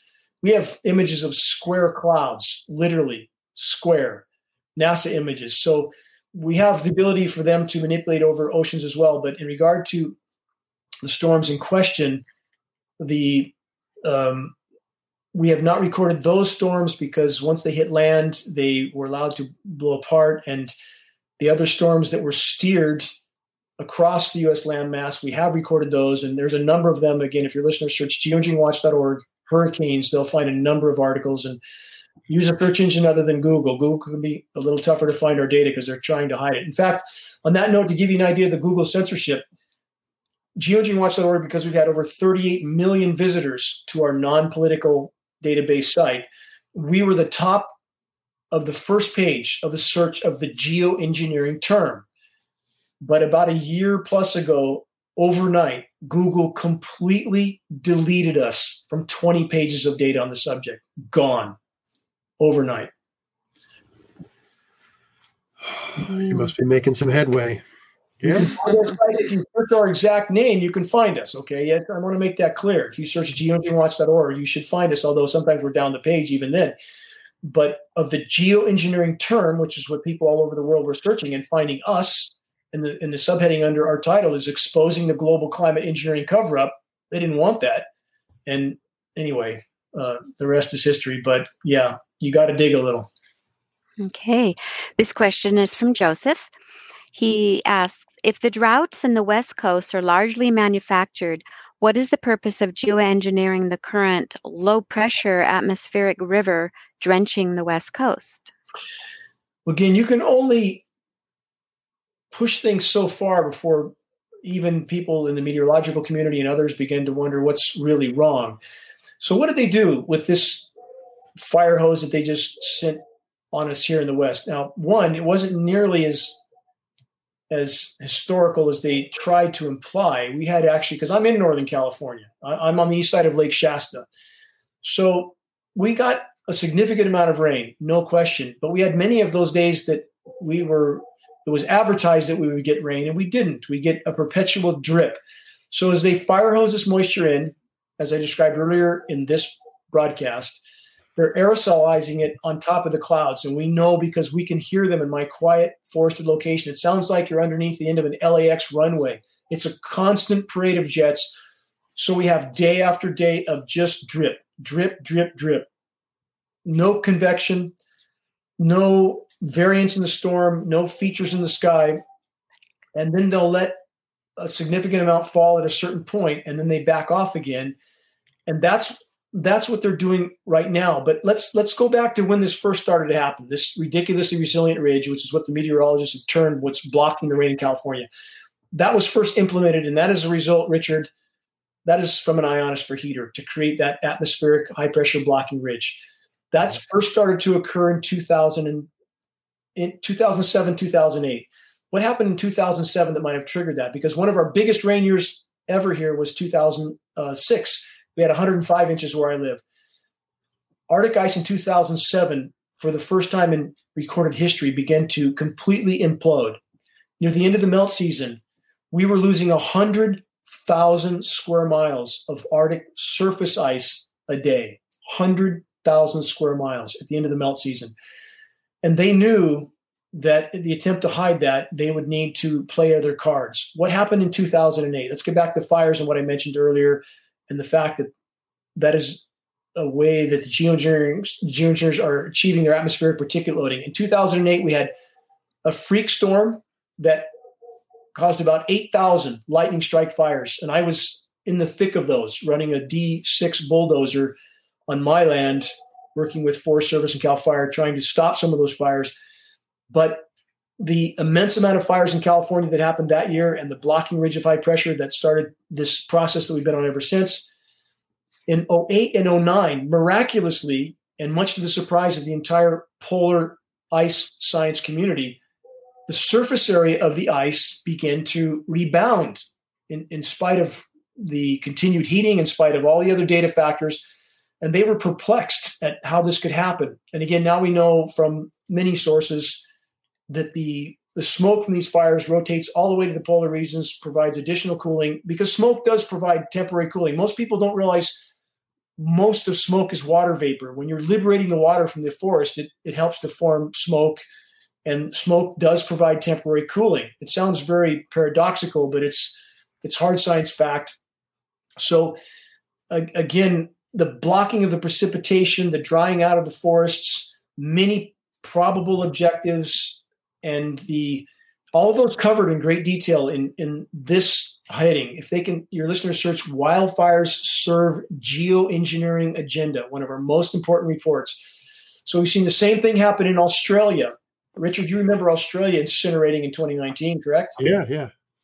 And that was at a point where the Antarctic sea ice began to implode, and we see that type of implementation there. And people would ask, of course, are they that desperate? Are they desperate enough to incinerate some of Earth's last remaining life support systems to provide temporary cooling to mask the severity of what's unfolding slightly longer? And the answer would appear to be yes. And again, in regard to climate engineering being the factor that is primarily blocking the precipitation, we're not guessing. Satellite imagery proves conclusively, we can see on satellite what they're doing off the U.S. West Coast, and they are absolutely breaking up storm tracks. And there's no question about that. So again, if they search the engineering drought section, they'll see the weather scenarios that are related to this, the high pressure dome spinning clockwise in the northern hemisphere and where the moisture is going and being used to cool Alaska and some of the polar regions. So they've at this point so derailed the entire system that it would appear they're chasing a ball downhill, that it's increasingly chaotic. And at this point, Richard, I would call these climate disruption operations. Uh-huh. Yeah, it sure sounds like it. They're not helping things. Okay, let's go to another question again. All right. This is from Jesse. And I think that his question is sort of already answered, but it's a good one. He says, what is a collapse? What does a collapse of the climate look like? Oh, That's a great question. Mm-hmm. In fact, if I could weave another one into that so we don't miss it. First, the collapse itself, what people need to understand is that we've been trained, even in academia, and this is not an accident, that such scenarios are linear, that we can look backward at a graph and project that forward and have some idea of what's going to come. And that couldn't be further from the truth. We're facing an unimaginably non-linear equation. We think there may be as many as 50 feedback loops in full swing right now, 50 or more. In a feedback loop, for example, let's take the methane, which I described earlier. As the planet heats and the oceans have absorbed 90% of that heat so far, and that's thawing and releasing formerly frozen methane hydrate and clathrate deposits on the seafloor and in tundra. And this is, Richard, this is the Bermuda Triangle scenario for the last how many decades, ship sinkings. These are methane releases. What you have is methane fields. When they reach a destabilizing point, the entire field releases at once, aerates the water like a bottle of champagne. The ships have no buoyancy and they go to the bottom intact. And that's exactly what's been happening. And that methane migrates into the atmosphere where it spans out and begins to trap more heat. So the more methane that's released, the more heating that occurs, releasing even more methane, which causes even more heating. And as we lose Arctic ice, the ice reflected 90% of the Earth's incoming thermal energy. Now the open ocean absorbs 90%. These are feedback loops, which makes the equation unimaginably nonlinear. So we're facing what's scientifically termed as an abrupt climate collapse. We are on an incredibly short timeline if we remain in the current course. If we can expose and halt climate engineering, that's our best chance to buy time. And what happens when that happens? Because many people ask that. If we stop climate engineering, will everything go back to normal? No, absolutely not. We're through the guardrail. We've damaged the planet in countless ways. And again, I readily acknowledge that, and geoengineeringwatch.org does, that the human race has been unimaginably poor stewards of the planet. We're incinerating 100 million barrels of hydrocarbon fuel a day. We've cut down the forest. We've paved the planet. But climate engineering, the worst of all, because it's hampering the planet's attempt to respond to that damage. The blowback from stopping climate engineering, the energy that's built up in the system is incalculable. No one knows how severe that is. If we don't allow that to happen, then I would argue statistically we have no chance, even for near-term survival. But not even with carbon taxes? All the efforts we see the so-called green community doing, and I want to point out to listeners too, I have a background there again, solar, I'm off-grid, solar, wind, and hydro. But that's not renewable energy as we've been trained and taught. That's an alternate form of energy. Is it better than hydrocarbon fuel burning? Certainly. But how many people know, for example, that in the production of solar panels, we use hexafluoroethane? It's 17,000 times more potent than CO2 as a greenhouse gas. Nobody really advertises that one, do they? If your listeners want to know about so-called green energy, I would recommend watching this film, Planet of the Humans. It's a very profound documentary on the reality of so-called renewable energy. And a facility I worked on is in that film. It's a blowing field of sand now in the middle of Mojave Desert. First solar plant of its type built in the U.S., and I worked on that facility. Gone. It was never viable. And again, that film is imperative to watch. But that being said, again, back to collapse and what happens. If we can free the planet from the climate engineering straitjacket, allow it to respond, hydrological cycle will be furious. And again, we're through the guardrail. That happened about 20 years ago, the point of no return. Statistically, we're past that. But all the green science community, Richard, at this point, and COP26 is coming up, you know that. And at these climate conferences, what they're doing is this. They're not actually discussing changing business as usual in any way, shape, or form. They're strong-arming everyone to go along with climate engineering. If we look at previous conferences, Copenhagen, Cancun, at the time of those conferences, there was record cold temperatures at the conference. What a convincing sales pitch for geoengineering that was. Record cold temperatures at the conference with surrounding temperatures above average. How does that happen? Climate engineering is how. So they're convincing these nations to go along with climate engineering. No one intends to cut carbon. Business as usual. until nothing is left. And it's called, when you stop climate engineering, it's called double catastrophe scenario, because the climate engineers would have us believe we can never stop once we start. But that's like telling a drug addict, you just need to keep upping your doses. We know where that goes. Exactly. Well, how are they going to get their carbon tax collection system going if they don't sell the problem in a bigger way? Well, they'll continue to sell it, and they'll continue to collect what they can. It's another mechanism of control, period. But again, from any side of the fence, from any perspective, there is no legitimate discussion on climate without addressing this issue first and foremost. Gotcha. Gail? You're on mute. Yes, I did forget I was on mute again. This is a question from Baska. It's Baska, so forgive me if I didn't pronounce it correctly. And he says, Dane, the masses will never be informed on these issues, including 9/11. Therefore, how can these evil forces behind geoengineering be stopped realistically? That's a really profoundly important question. That's my least favorite question. For us, it's a little bit different perspective in this way. And that is one of the reasons why I'm focused on this issue so intensely. And 9/11 is another issue that I am focused on as well. But in the case of the climate engineering onslaught, the ramifications are so grave, accelerating so rapidly and so total that you cannot put it in the rearview mirror.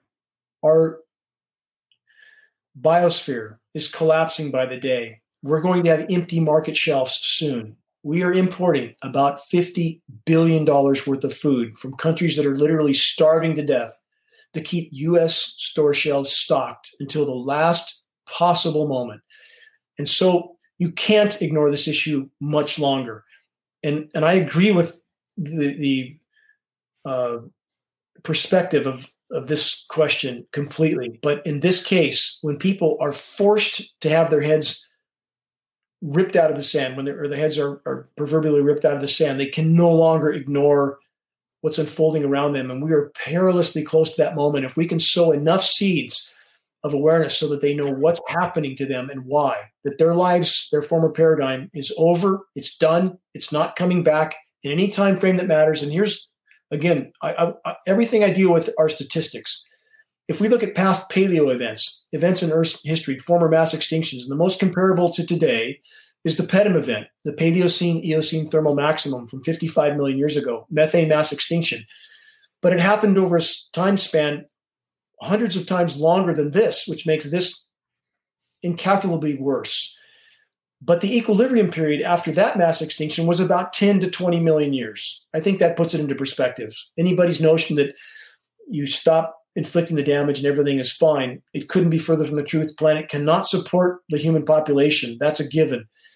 So at this point, the best we can do, and I would argue this is worth fighting for, is to change the flavor of total collapse, to change the flavor of the concrete wall that we are all about to hit at full velocity. If we can educate enough of the population, especially our military brothers and sisters that are participating, that they are literally pounding the nails into their own collective coffins as well, we have a chance to change the flavor of what we face. And if we can expose and halt what's happening in our skies, expose issues like 9/11 so that people realize just how diabolical this cancer of control is, we would free the planet from this interference with its attempt to respond.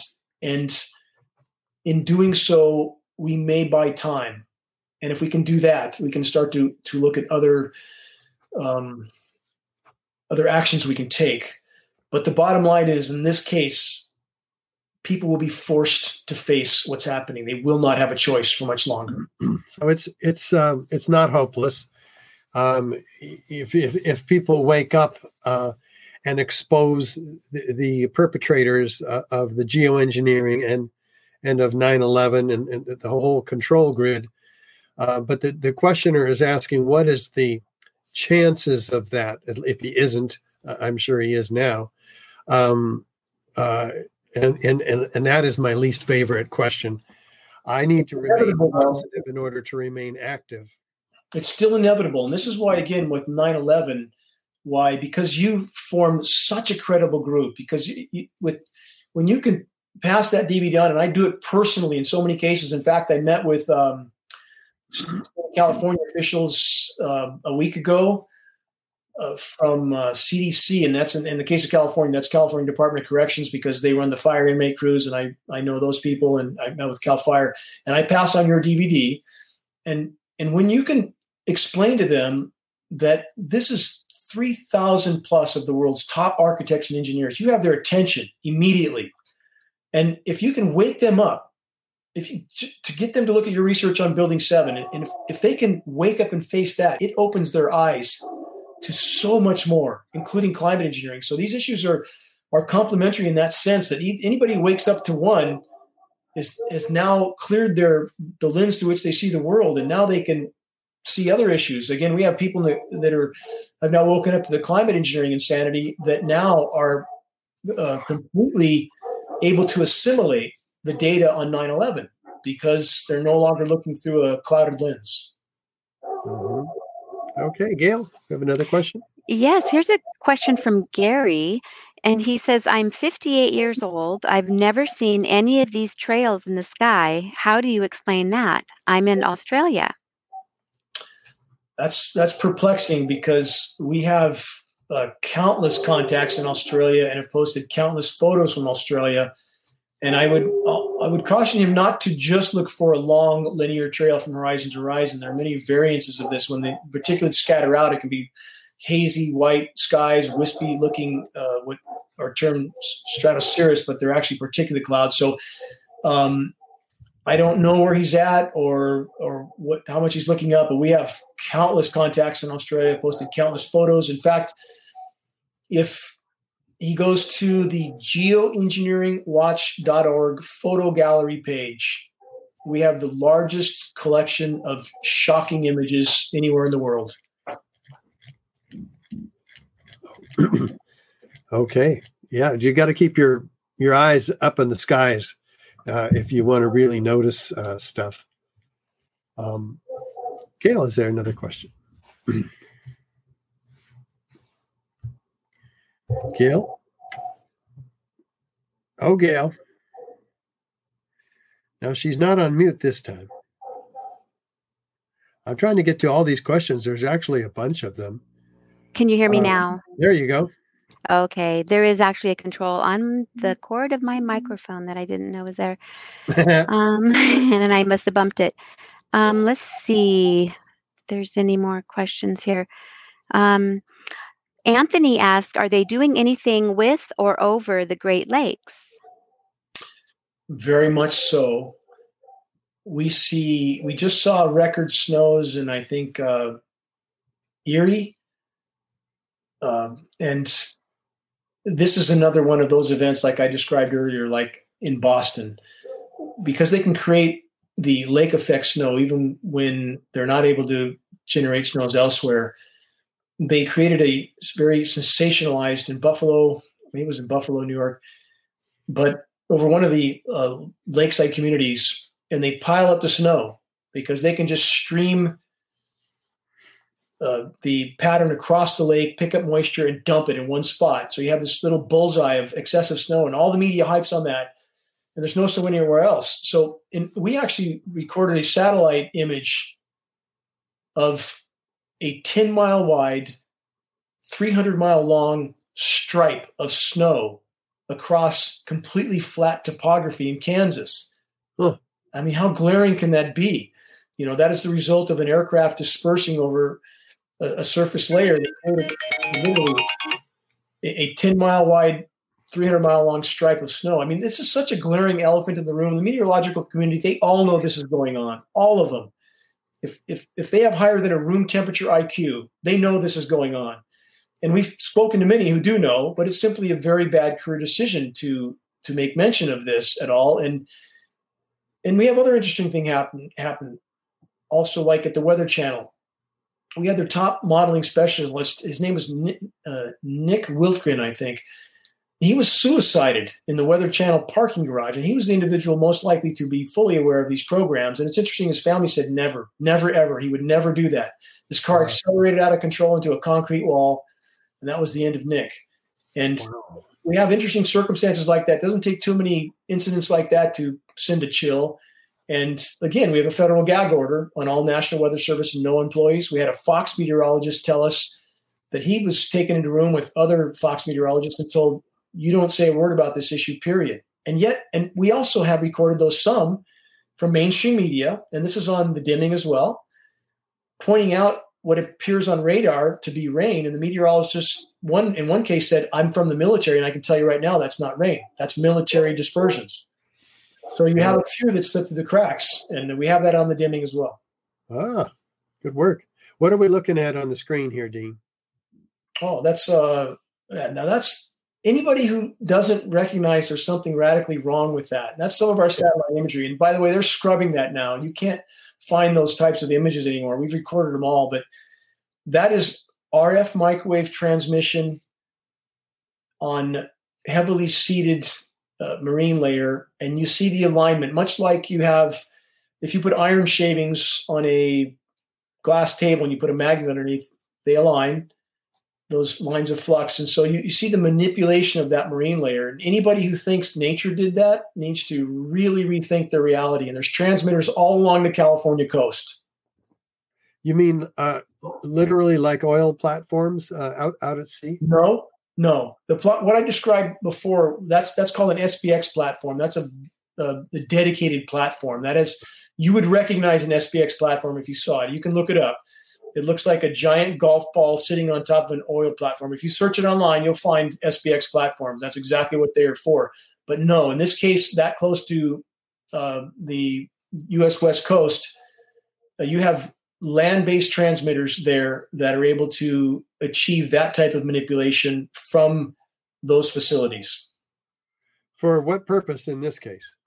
Marine layer creation. Again, the heating of the oceans is cataclysmic.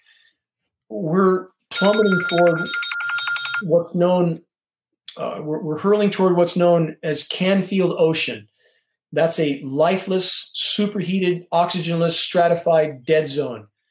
We have about 500 dead zones around the world right now. They're growing rapidly. The global pelagic fish populations, that's the food fish, 90% gone. We just seen the crab population completely crash this year. Bluefin tuna, 98% gone. Not going to be eating fish much longer. And again, I've dove all over the world. I've been a certified diver since I was 14 years old, and I've been on expeditions to the Barrier Reef, remote places in the Sea of Cortez, South Seas, New Zealand, and the marine life is disintegrating completely. And so what you see there, an attempt to enhance the marine layer, and you have what's known as cloud albedo enhancement, specifically to try to enhance the marine layer, to try to shade the ocean. But again, at what cost? I mean, when you're interfering with the entire system, and you're actually, and there was just a study released on this, because of the type of cloud formation that they're seeing over the Eastern Pacific now, which is where that image was taken, it's inhibiting the natural cloud production. So how insane is that? I mean, we're exchanging a toxic artificial cloud that destroys the ozone layer at the cost of diminishing the planet's own ability to create cloud and marine layers. So again, it comes down to a runaway juggernaut of insanity that simply craves power and control at any cost. There's a high bypass turbofan jet engine I see you have pulled up there. Yeah, you want to mention something about that in 2 minutes or less? Well, you can click it and you'll see the animation spinning, I think. And I wouldn't run the whole thing because your listeners heard most of it, but they can see the spinning and see how that works. They should see an animation right there. What's the point, though? Just to show that the air that passes through it is not combusted. And that's the bottom line. And even looking at the diagram right there, okay, I can explain what that is. You see, the only combusted air moves through the very center, the core of that engine, and everything around it, which is the propulsion, the primary propulsion of that engine, is just a fan pushing air that doesn't produce condensation in that matter. Uh-huh. So again, that's the point of that engine. So most commercial jets don't produce the streams of particulates that we're talking about? No, they do, but it's again from a nozzle mounted on the pylon aimed in the exhaust jet stream. And the engine themselves, a high bypass, only under rare and extreme circumstances can produce a naturally occurring condensation trail. But commercial aircraft, as I stated, are being used, and we have up-close photographs of the retrofit nozzles mounted on the pylons aimed in the exhaust jet stream. We have that. And many people, some will try to claim, Richard, that what we see then being dumped out of those nozzles is fuel. Now, I mean, it doesn't take a big intellect to realize they're not going to dump fuel into the exhaust jet stream. Okay, so that'd be very expensive. Yes. So where can we see those nozzles here? You'd have to search. Search. You need a search function on your website. We do, and it's we're having troubles with that. If you search on just a search engine, if you search geoengineeringwatch.org nozzles, you should find it. We make our posts, with names that make them easy to search, and it's in the jet spraying section somewhere, I'm sure. But if you search geoengineeringwatch.org nozzles, we have about 2,400 posts on our site, so there's a lot to post. You'd have to search on an actual search engine, though. Yeah, I searched on it up above. What is graphene? Graphene is now there is data to indicate that physicians and very credible international physicians have found graphene in samples of the CV-19 vaccines. Graphene is a very insidious element. It's a very profound element, and the science community is touting its uses. What we found, and what this video is about, is we found science study to indicate that graphene is being used as an ice nucleating element. And again, graphene, if you look at the toxicological effects, is beyond horrifying.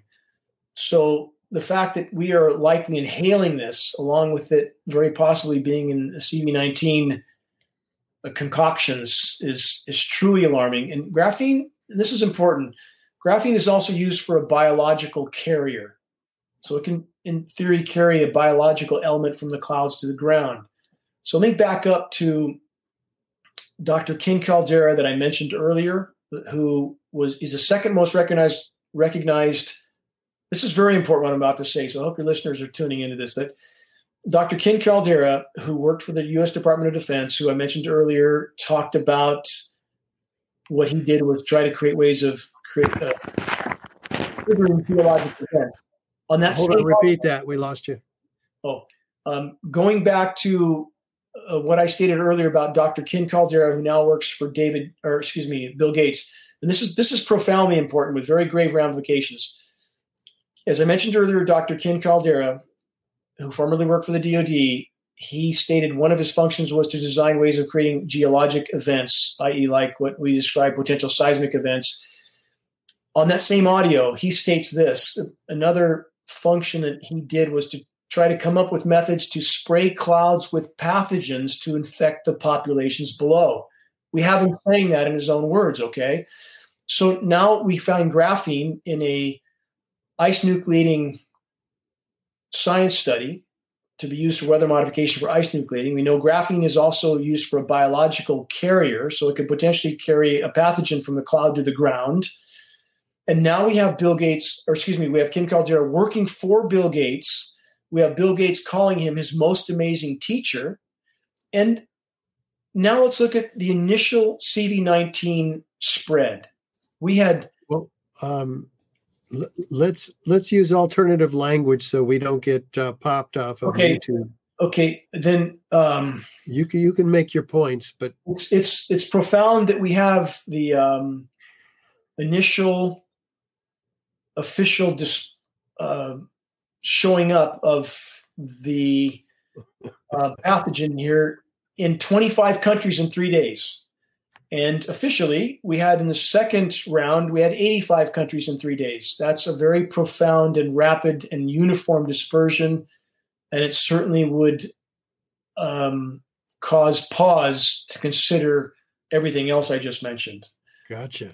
Yeah. And let me back that up even more. We have Italian peer-reviewed study that found CV19 attached to airborne particulates. Really? How about that? Yep. Okay. So that's amazing.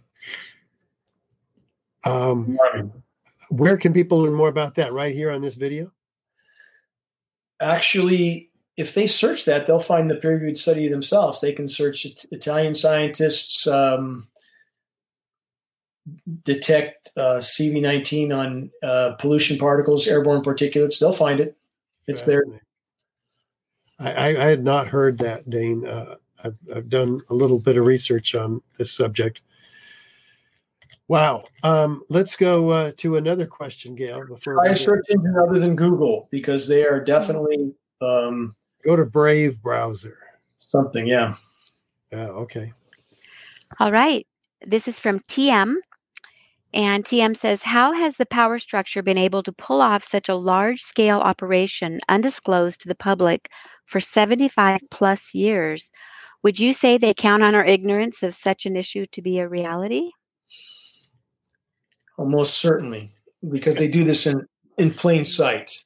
And don't pay attention to what you see with your lying eyes, okay? That's from chemical ice nucleation. That's my blood was boiling when I did that video. I explain that in a minute. But this is a climate engineering Manhattan project, and the vast majority involved have no real idea what they're doing. Was the pilot in Vietnam, for example, who was spraying Agent Orange on his comrade, was he told this will kill your pal on the ground? Of course not. Was he told that this will kill countless civilians over many decades to come? Of course not.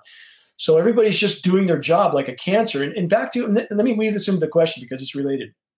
How many people ask, why would they do this to themselves? We hear that all the time. Why would they do this to themselves? And I would point out first, again, the nuclear detonations. It contaminated everything on the planet, everything. 2,400 nuclear detonations. We have Fukushima, that may be an extinction level event by itself if other factors don't do the job first, which I would argue will be the case. We have Chernobyl, which is about to melt down again. Many don't know that. The sarcophagus is disintegrating. And we're building 60 more nuke plants. We have 440 already up.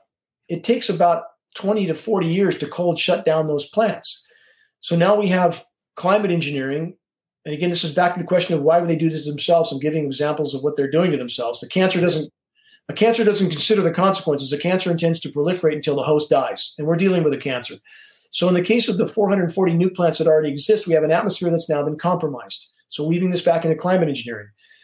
Now, if we have a major CME, a coronal mass ejection, solar flare, we have grids shut down all over the globe. Nuke plants can't cool themselves. Now we have Fukushima times 100 or 200 or 300. Game over. Game over. So they're not taking any of this into consideration. None of it. Wow. Didn't consider that either. They don't have generators. I guess there's a limited amount of fuel, huh? Well, there is to keep those rods cooled. And also you have, and this is another profound factor, you have a large number of nuke plants that are at sea level.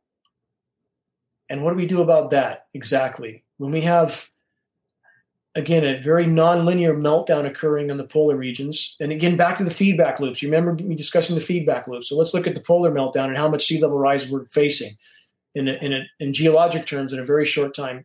All the Greenland ice, that's 21 to 24 feet of sea level rise. Antarctica is about another 197. I'm not saying that's going to happen overnight, but it's happening exponentially fast and it's accelerating. And as the ice melts, for example, off of Greenland, this is a feedback loop, you have what's called glacial rebound. As the weight of that ice mass is lifted off the land mass, the land begins to rise up off the sea floor. And that displaces even more seawater. Oh. All of these factors feed each other. And we're facing immense sea level rise in a very short time frame. And those nuke plants also, it's an inevitable meltdown. So we're painted into quite a corner. And that the picture you see right there was one of my favorite places on my habitat preserve. That's probably a 300-year-old canyon live oak. We went from 75 degrees to snow the next day, this heavy concrete snow. It's heavy because it's occurring at a temperature where snow shouldn't nucleate, so there's much more moisture content. It's like concrete. It sticks to the tree foliage, and it caused a cascading collapse of trees in one of the most beautiful places on my habitat. It looks like a bomb went off. Wow. And the very next day, this is me standing there is literally hours after that much snow did that, and the snow's completely gone, just like the cows and it's about if you look in the background, I mean, it's too long a video for us to watch here. It's about 16 minutes, but it's under the Into the Wild section on the homepage. It caused a massive cascading collapse of trees that it literally looks like a bomb went off. And this is hours after the snow fell, and there's not a bit of snow left. Think about that. It's back up to 70 degrees, and that can't happen except by chemical ice nucleation. It devastated the whole area. Incredible. And not just your property, but others? Oh, it's all over the forest, but that happened to be a particularly sacred place to me, and I can't not do this, Richard. I'm like you. I feel every bear, bat, bird, bee. They don't have a voice except for us, and none of us going to be around long if they're gone. Right. Good point. Gail, more questions? Oh, you're on mute. You're still on mute. There you are. I keep putting myself on mute because I don't want any unexpected noises. Yes, there's a question. Ziola asks, please ask Dane to explain how we breathe this in through our olfactory nerve. It's OL and then factory nerve. Yes, and she's completely correct. That's what makes this aerial assault so insidious. And that's a great question. That these particles are so small that they enter straight through the olfactory nerve, straight into the bloodstream, cross the blood-brain barrier, where they attach to cell receptors like a plaque. And that plaque is very difficult to remove, if not impossible in many cases. So with every breath we take, we are inhaling this, and every human test subject that we've tested, hair, blood, urine, everybody's packed with these elements. And for some people that test their hair and don't find it, one, we don't know if that test was correct, but two, that can be a very bad sign because it means your body's not successfully pushing some of these elements out if it didn't show up in your hair, because the elements are there. They're ubiquitous all over the planet. If your listeners search again back to the polymer fibers or aluminum, and it's showing up everywhere. And we have, going back even to the 50s, we had studies from Harvard, I believe, talking about the Arctic haze and the aluminum that they were finding in that haze, and they couldn't figure out where it was coming from. So we have a whole lot of people in academia, Richard. I know you know this better than anybody. They're paid not to know what's occurring. Yeah, exactly. Their job depends on them not knowing. Exactly, yeah. Did you make the movie What Are They Spraying, or What in the World Are They Spraying? That's our logo, actually, one of our logos. I was in that film, and it did a lot of good. The people that made it did a lot of good with that. It was an individual who actually was at the conference where I confronted Dr. Keith, and he was compelled to put that film together after that. Uh-huh. And why in the world are they spraying? That was the follow-up, right? Yes. Okay. Gail, we're going to have to wrap it up here pretty quick. How many more questions would you like to give to Dane? Well, there looks like there aren't that many left. Ziola asked a good question earlier on. She also asked, where are the bees? Which is also making a good point. That is a very important point. That's a really important point. In fact, thank you for bringing that up, Viola. And let's go here. Your listeners can search this. Search bees aluminum, and they'll find peer-reviewed science study that has concluded the bees are dying of symptoms that resemble Alzheimer's and dementia in a human being. Why? Because they're packed full of aluminum. And the scientists just can't figure out where it's coming from. And think about this: aluminum, bees 1,000 miles away from any farm or any urban anything, The bees are dying of symptoms that resemble Alzheimer's and dementia in a human being because they're completely packed full of aluminum. They can't even find their way back to the hive. How about that? Peer-reviewed science study. Is that not a red flag? Yeah. Yeah, that's fascinating. And the cell phones also, the towers seem to be confusing them too. Have you looked at that? RF is a problem, no question. Yeah. But how can a problem like a peer-reviewed science study to prove that the bees are packed full of aluminum and dying of symptoms? The science report states that. If your listeners search bees aluminum, they'll find peer-reviewed science study to state that, covered by main international media. Fascinating. Okay, Gail, final question. Well, I actually don't see any. There's lots of great. Good.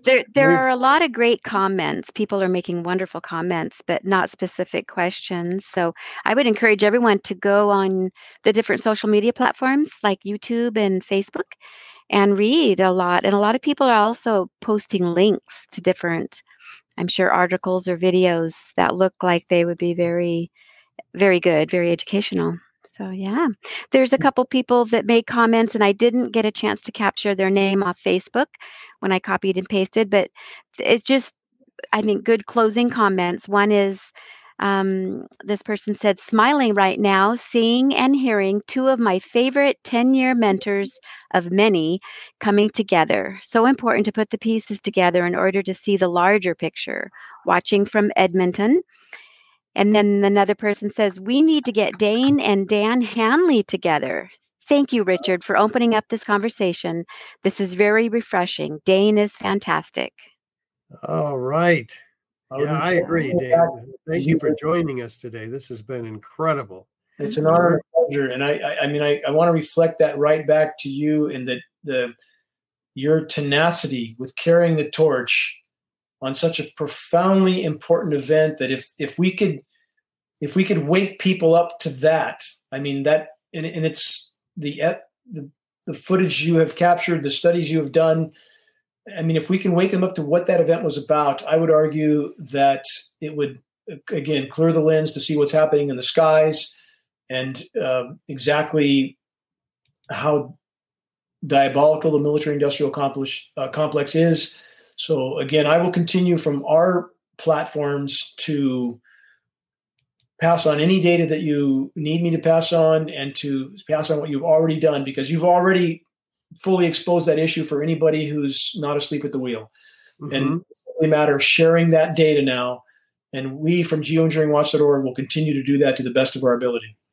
That is awesome. We'll work together and wake up this world. It's going to take all of us. Mm-hmm. We can't go down in surrender. Gail, any final words? No, well, that was wonderful, Dane. Thank you so much. I'm so glad that we have the recording of it because there's so much information that you gave us. I'm going to need to watch it over a few times. Very excellent. Thank you. Yes. And thank you. People, check this out. Subscribe and support us at richardgage911.org, where you can also watch this wonderful episode of Unleashed with Dane Wigington and geoengineeringwatch.org. So please, for $7 a month, you can keep us bringing guests like Dane to you. And we'll have Dane back again and have him focus on some of these questions that we didn't quite get to today. Even though on a final note, listeners, and because many people underestimate their ability to affect the equation. I know you know this, you and Gail. But I would argue, and I made the point at the end of the dimming, that any one of us could be the final pebble that triggers the landslide of awareness, and especially when we have data like what you've provided. And you can't, and as when I pass on the Expert Speak Out DVD from you, I make it clear to people, if you turn this on, if you simply turn it on, you won't turn it off. You won't. It will change your world. It will rock your perception of reality. But any one of us could be the final grain of sand that tilts the scale. So we should never underestimate our personal power to affect the equation. Never give up. Never. And we are closer to a forced awakening than we realize. And if we keep sowing those seeds, people will have the pieces of the puzzle they need to understand what has happened and why. Never give up. Yeah.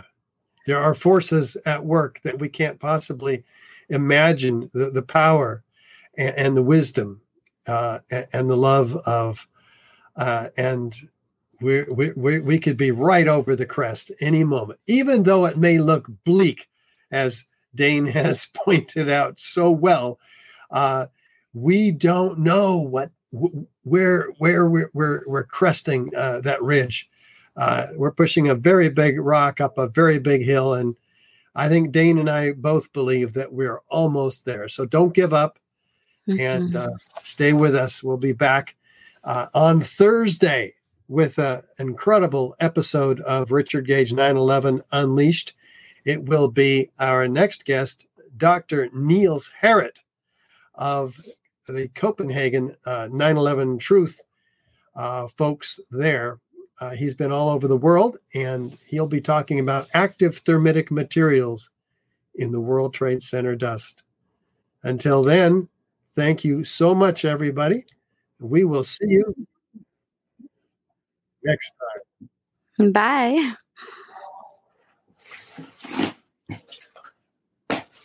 And beyond. Visit us at richardgage911.org, where you can find our schedule, learn about the WTC evidence, and of course, sign up for our emails and support us. Don't forget to like, share, and subscribe.